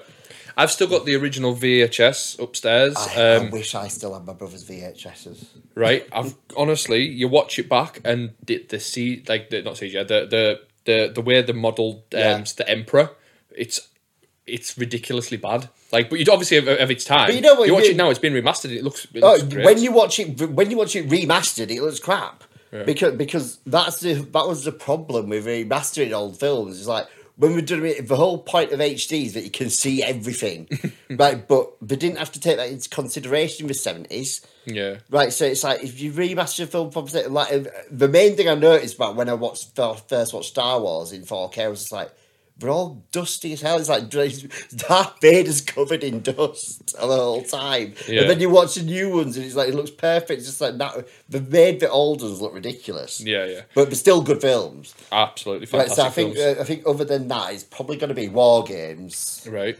Right, because that just reminds me of being 4. I've loved that film ever since I was 4 because it's the kid who hacks into. When I listen, this is quite good. This actually, but when I used to think of old films, I used to think 80s, 90s for me personally, and because I've obviously been with my missus a while and that, she doesn't watch anything pre 2000. Like to her, like the camera quality it's just not worth it. Right, the only film she watched pre 2000 is Titanic because it got remastered and. Oh, but even the remastered one looks crap. I thought it was right. I actually went to see the remastered one. It's like because I remember watching it beforehand, thinking this looks really old now. It's like, but it's like, bear in mind it's a guy who made Terminator 2. Yeah. Terminator 2 still looks amazing. Yeah. Right. But then that we made 5 years later just looks like it's like the bit where the ship's going, where the stern's going down. It's just like it looks so fake. Yeah. I know. It looks so fake because you see it's obviously just like a computer image. You can see everybody like pretending to float about in the water. It's like, oh, go away. And then when I went to watch it remastered, I was like, this is still because I've never liked that film. Do you not like it now? It drags a bit, but I quite like it. You know why I don't like it? Because it's literally. Right, bear in mind again, it's a guy who made Terminator 2. It's literally a film that's designed. It's kind of like the music thing that I was on about earlier. It's like it's designed to tug at your heartstrings. Like it's so contrite. It's like I'll never let you go, Jack. It's like everyone starts crying. It's like, oh, yeah. And I remember when I first saw it, I was like, I found myself like crying. I thought, why am I crying? I know this is bullshit. That's the thing. It's designed to do that. It's like, yeah, it's a good film in that it does what it sets out to do, but at the same time, I can't stand films like that. I've seen someone do a gag saying about, Sherbet sank at the end, and he goes, "Oh, well, we may as well not watch it now. How do you know what happens? Have you been to say like?" I did find it funny, but I did find it funny being on a ferry once, and the film that was on at the cinema was Titanic. Yeah, and so wow, it was like that's a bit on the nose. I watched is it the 370 plane, the Malaysian Airlines. I watched that on my way to Hong Kong. So yeah, and I was like, I'm not comfortable about this. It's just ugh. So I think you're right. I think people would actually be shocked to know what my favourite film is of all time. Go on then. Mean Girls. Mean Girls? It's not a bad show. Mean Girls is still fucking hilarious. But it's like I know it's like an obviously girly film, but it's like there's so many one-liners in it. Yeah, but it's just like it's like I could read that film off by heart. It's like every time I watch it still gets me. It's like I don't know what it is. It's like ever since I've first seen it, it's like this is great. It's like when has Mrs. Norbury ever tried to sell you ecstasy or marijuana? It's like ecstasy tablets or marijuana. And somebody goes, "What are marijuana tablets?" it's just like shit like that. Yeah, I think mine and yours will be slightly different. So you go now. Top 5 nostalgic movies for you. Breakfast. Yeah, I would say Breakfast Club. Yep. Ferris Bueller's Day Off. Yeah, both good, by the way. War Games again. What else? Beauty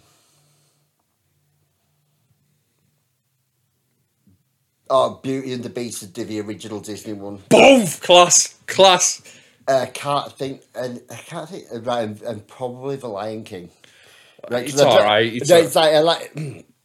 The best like Disney animated movie is Beauty and the Beast. Like, and Yosef is So good. I know, right? And the Yosef, like, there's only one other lad I know who actually agrees with me on that one, and that's Phil Critchley. It is so good. The original soundtrack's miles better than this new one as well. Oh right, I really liked the new one, but right, what annoyed me was it's like, why was Ewan McGregor fucking Lumiere? He can't sing either. Yeah. It's like Emma Watson can't sing either, right? Because I don't think people realise how much auto-tune we had to put on her. Yeah. And it's like, and you can hear it when you listen to it. She wasn't one of them kids who did she didn't do plays and theatre though, did she? She was literally famous from Harry Potter. From Harry Potter, To be fair, it's like she was good. She was good in that film, but she just can't sing. Yeah. And it's like that was the main issue with that one. It's like it was because it was also so close. It was stuck so closely to the original and also the musical that when something was wrong, you really noticed it. And it's like it's really good. But the Be Our Guest thing, it's like with Ewan McGregor, I had to literally fast forward it when I first watched it. I was like, I'm not dealing with that. and also it's like the Lion King remake. Oh my god, what a boring film! I didn't like it. They actually made one of my favourite Disney films, one of the most boring things ever. I watched that in Leeds, and it was quite a good cinema. It was right in Leeds city centre. I can't remember. I don't know why I ended up going, but I went and I thought the cinema was amazing, but the actual film was bollocks. Oh, it's so boring. It's like because of the other thing, it's actually really pointless because it's like we tried. We know for a fact it's obviously not live action. It's just new animation. Yeah. Right. So it's like, but we obviously tried to make it like hyper realistic. And what they forgot was that animals don't have expressions. Right, so literally all the characters, right, it's big stuff's happening to me. It's just like, you all look bored. The only good bit in it was the Lion Sleeps Tonight bit. Because they obviously made that longer than it was in the original film. So I was like, yes, this is ace. Now it's really boring again. Mark, right, top 5 for me.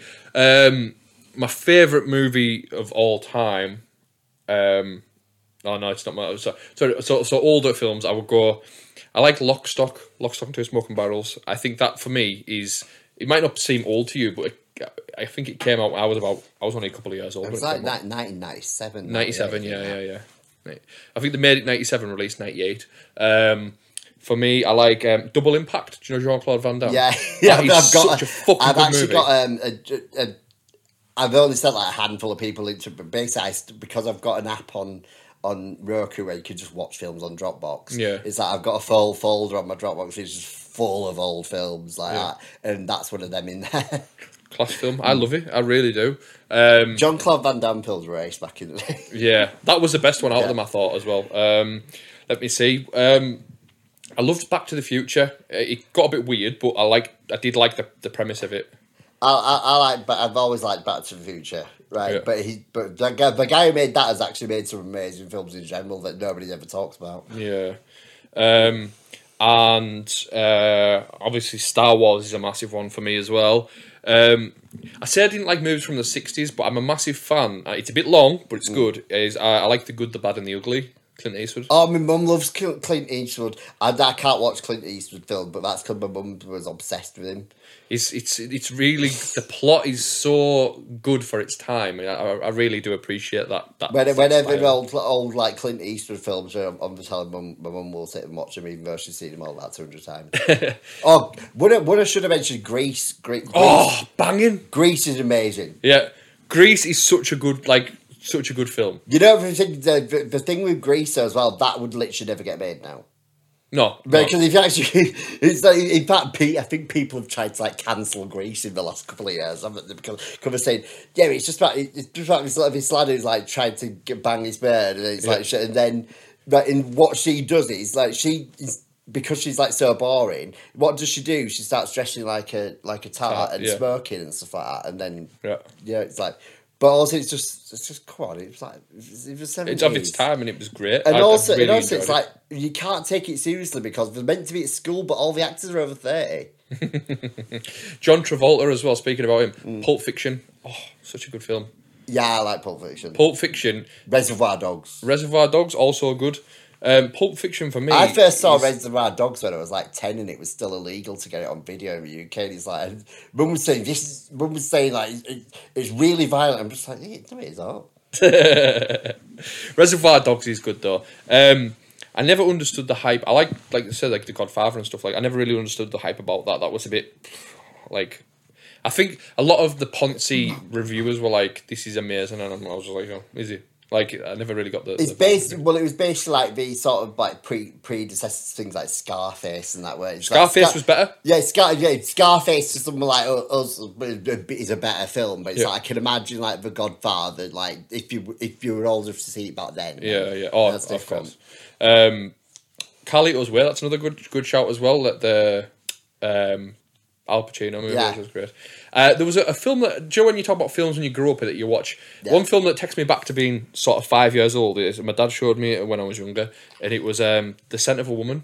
Do you know Al Pacino movie? Yeah. And he puts the gun together real fast, and he impresses the woman like, "Oh, that's that perfume," and she's like, "How do you know?" And he's like, he's got like that touch with women, hasn't he? It's a fantastic movie. Little known fact about me, we're talking about, this won't seem like an old movie to you, but to me it's an old movie. Matilda, the original Matilda, right? You know, I watched that the other day. I know all the words to that from the beginning till the end. Right, I've watched that many times. You know, sweet. It's like I remember like seeing that originally. It's like, and to be honest, it's like I've not seen the new one, the musical one, but it's like mainly because I saw who was in it. I just thought, no, this isn't the original story. It's like. To be fair, the original film they did of it was probably one of the closest done to his books.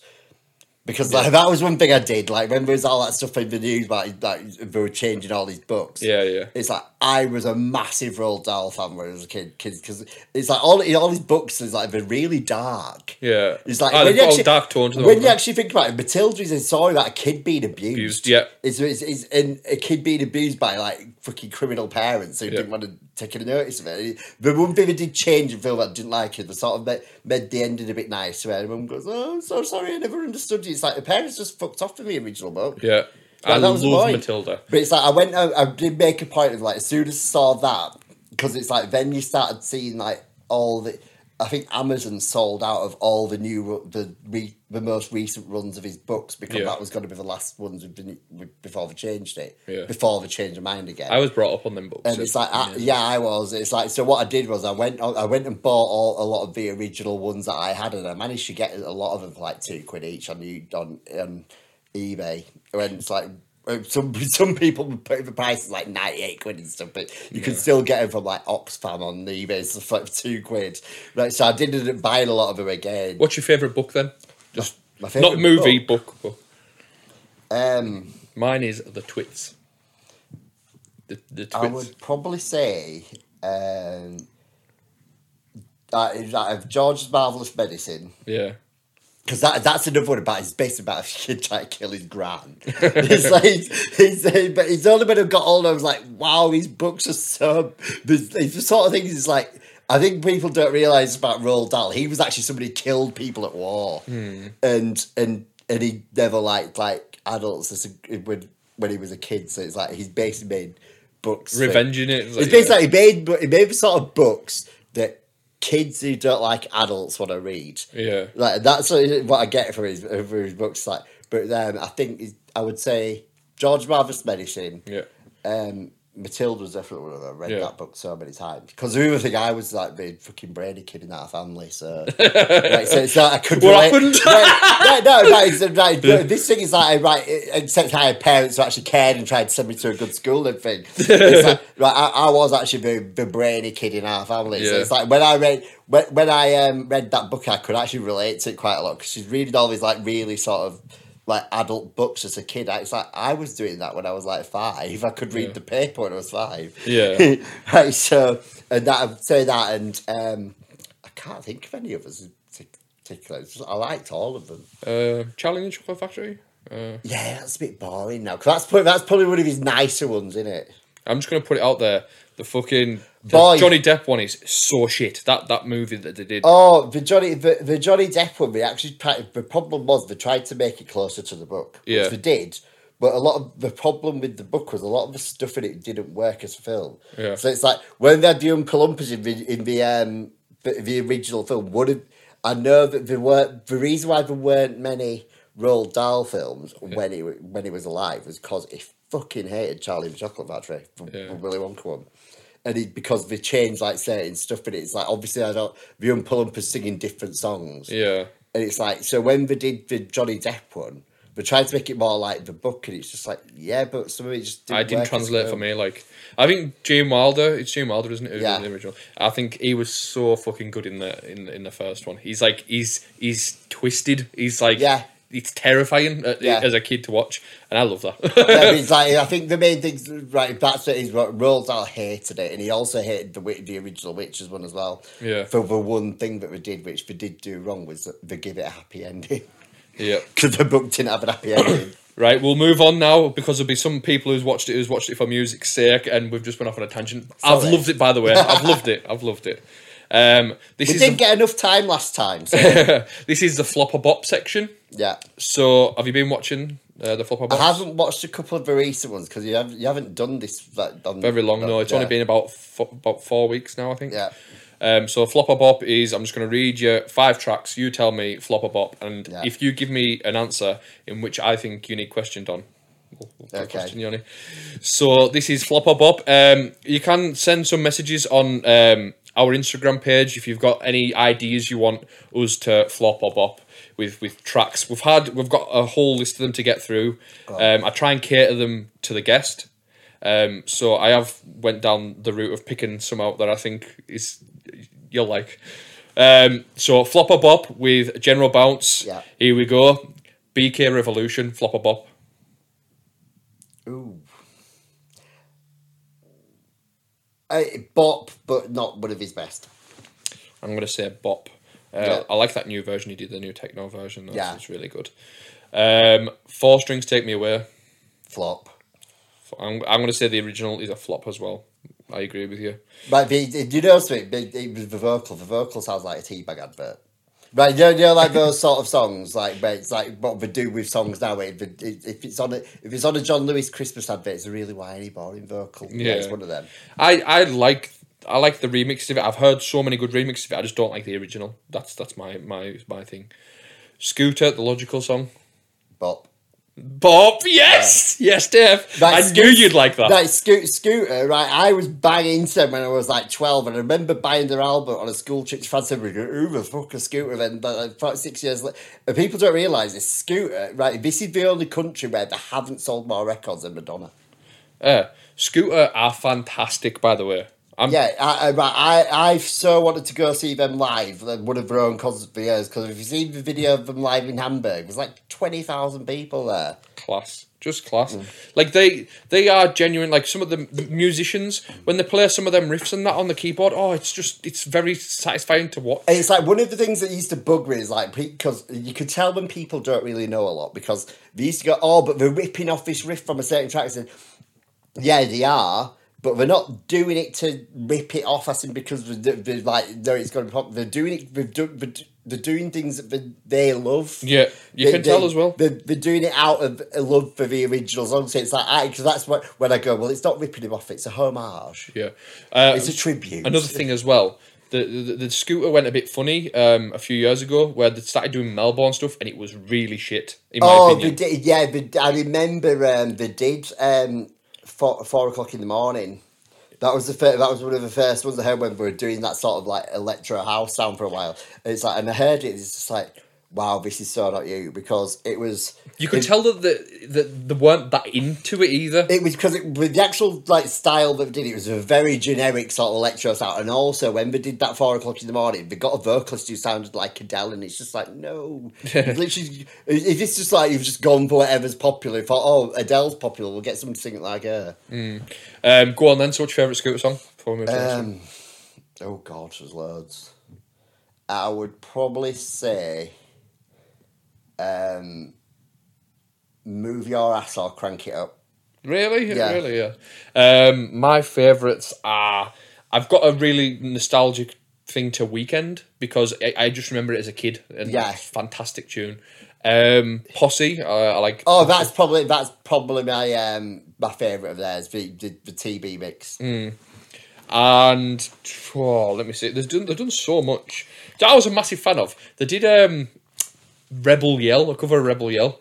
And you know something? I liked that. I thought it was really good. Like It worked. It worked. It actually Yeah. worked really well. It's Yeah. like that. Cause that was the point when we started getting it. Because obviously we're huge in Germany. It's like, but like that sort of style didn't really translate well to. So it's like around 1997. I remember we started doing more like rocky stuff. Yeah. Because I was buying their stuff for God knows how many years before we actually got big in the UK. Fantastic. And it's too, like, we did a couple of sort of like really sort of like Fire and stuff like that. Yeah. And then I went to Germany and I bought one of their album. I can't remember which album was it at the time. It was the one after Wicked, one that had How Much Is a Fish on it. I can't remember. Yeah, that was the first track I heard from them that there was How Much Is a Fish. And then Call Me Manana. And it's like, I remember buying that album and thought, this is like kind of like the right level of commercial for them to be. Yeah. Next one, Darren Styles, Quiver. Flop. Flop? Yeah. Interesting. I thought you'd been in that, to be fair. It's right. I get why it's popular, but it just did nothing for me. I enjoyed it. I thought it was a banger. It's But one I, of I the- genuinely thought you'd like that as You well. know, it was one of the, right. There's some tracks which, to me, the worst kind of tracks are ones that I haven't got any opinion on because I haven't got any opinion on them. It's like they're not even good. They're not even Not good enough to have an opinion. No. Well, actually, it's not right because I've had this discussion with Technical before. Actually, it said right when some people love a track and others hate it, you know you've made a good tune because it's getting a reaction no matter what. Yeah. If you just make it so it's like everyone's just like, oh, then it's not doing anything for them. Then you're not getting any reaction from them, and that's the worst thing you can get. Yeah. It's not that like. If people are talking about it, it's promotion, isn't it? Yeah, and it's like, it's like I'm kind of like this with people as well. It's like I've always said, if somebody doesn't like me, it's like I'll make them hate me. If you're not gonna like me, I'll go out my way to make you hate me because then it's like I know I'm still getting under your skin. And usually I found out with like when I've done that with people, it's like I've actually ended up being really good friends with them. Right, but it's like I've always said that. I said it's the same with music. If I don't even hate it, then it's just bland and crap. Yeah, I understand that. And the last one for today, I really hope we get the right answer for this. Bewitched, C'est la vie.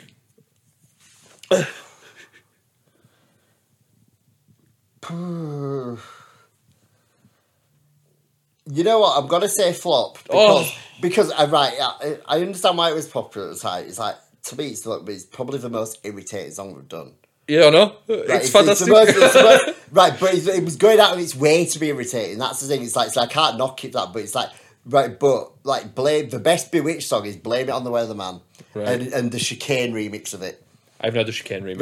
Right, because I don't think people realise this was the point when obviously like you had like really credible artists like getting paid a lot to remix crap song. The Chicane remix of "Blame It on the Weatherman" is amazing, and I used to play it out. And it's like there was also a Tomsky remix, which is basically just like the same guy.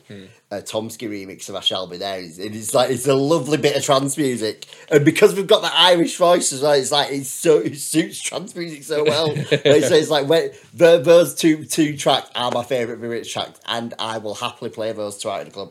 Yep, excellent, mate. So there isn't many I disagree with, other than Bewitched, of course.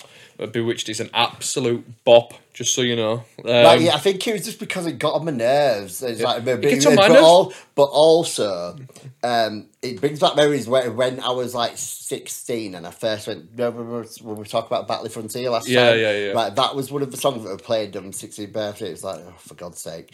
And then like when I went back that 10 years later, they were still playing that fucking song. And it's just like, come on. It's like, they had that whole selection of tracks which were just played to death every single time you went. And it's like, come on. It's like, obviously you play these become the annoying party tracks. You can find more annoying party tracks than this. The only one they ever added to that list of annoying party tracks was Journey, Don't Stop Believing. Yeah, that is an annoying party track. So I'm just going to sort of tie today up, mate. I think you've had an incredible podcast once again. And do you know something? It's better than the last one because you know something, we still haven't talked about a lot of the stuff I was prepared to talk about as well. Don't worry. I know I'm going to be back at some point. Yeah, so. you are. And the Patreons will see that because we'll do a little bit extra in a minute. So if you're not a Patreon, go and sign up because you're about to hear some stuff that Dave wants to talk about. So go and sign up because it's only £3 a month. Guess what? Dave's a Patreon. Why not be like Dave and sign up? Because guess what? There's lots of lovely bonus content that's going to be a bit more raw and uncut, and you will hear stuff on there that you won't be able to hear on normal episodes. And also the main thing is like you're funding this to happen. So yeah, this literally. Be my Patreon, you pay my wages. Honestly, right? I'm not just saying this. I'll tell you off the podcast. I've put so much money into this, and I haven't made a tenth of it back yet.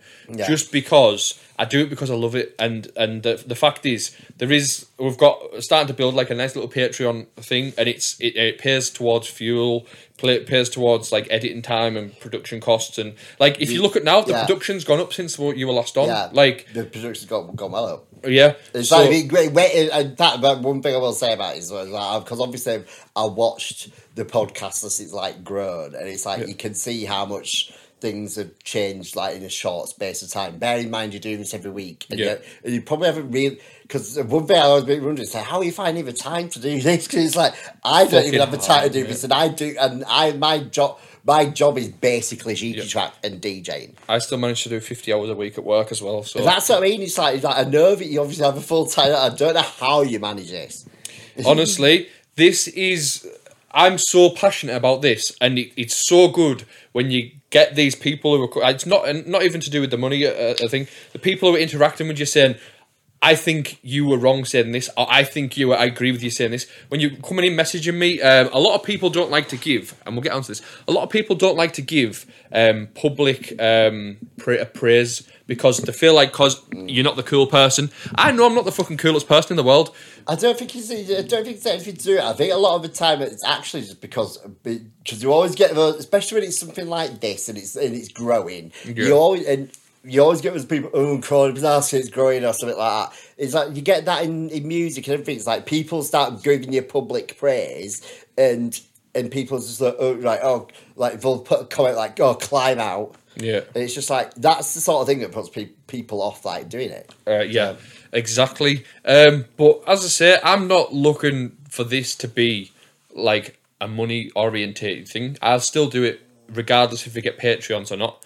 But what I'm saying is, I want to be able to give the people who do pay towards it reason to do it. Give them bonus content. Give them something extra as a thank you. Do you know what I mean? And to those who are signed up, that they are such diehard followers. Like I've produced music and I've been a DJ for 10 plus years, and I've never had as much appreciation as I have doing this. I think this is what you're good at more than anything else. That's the most backhanded compliment ever. I mean that's very possible. It's like because everybody's best at something. It's like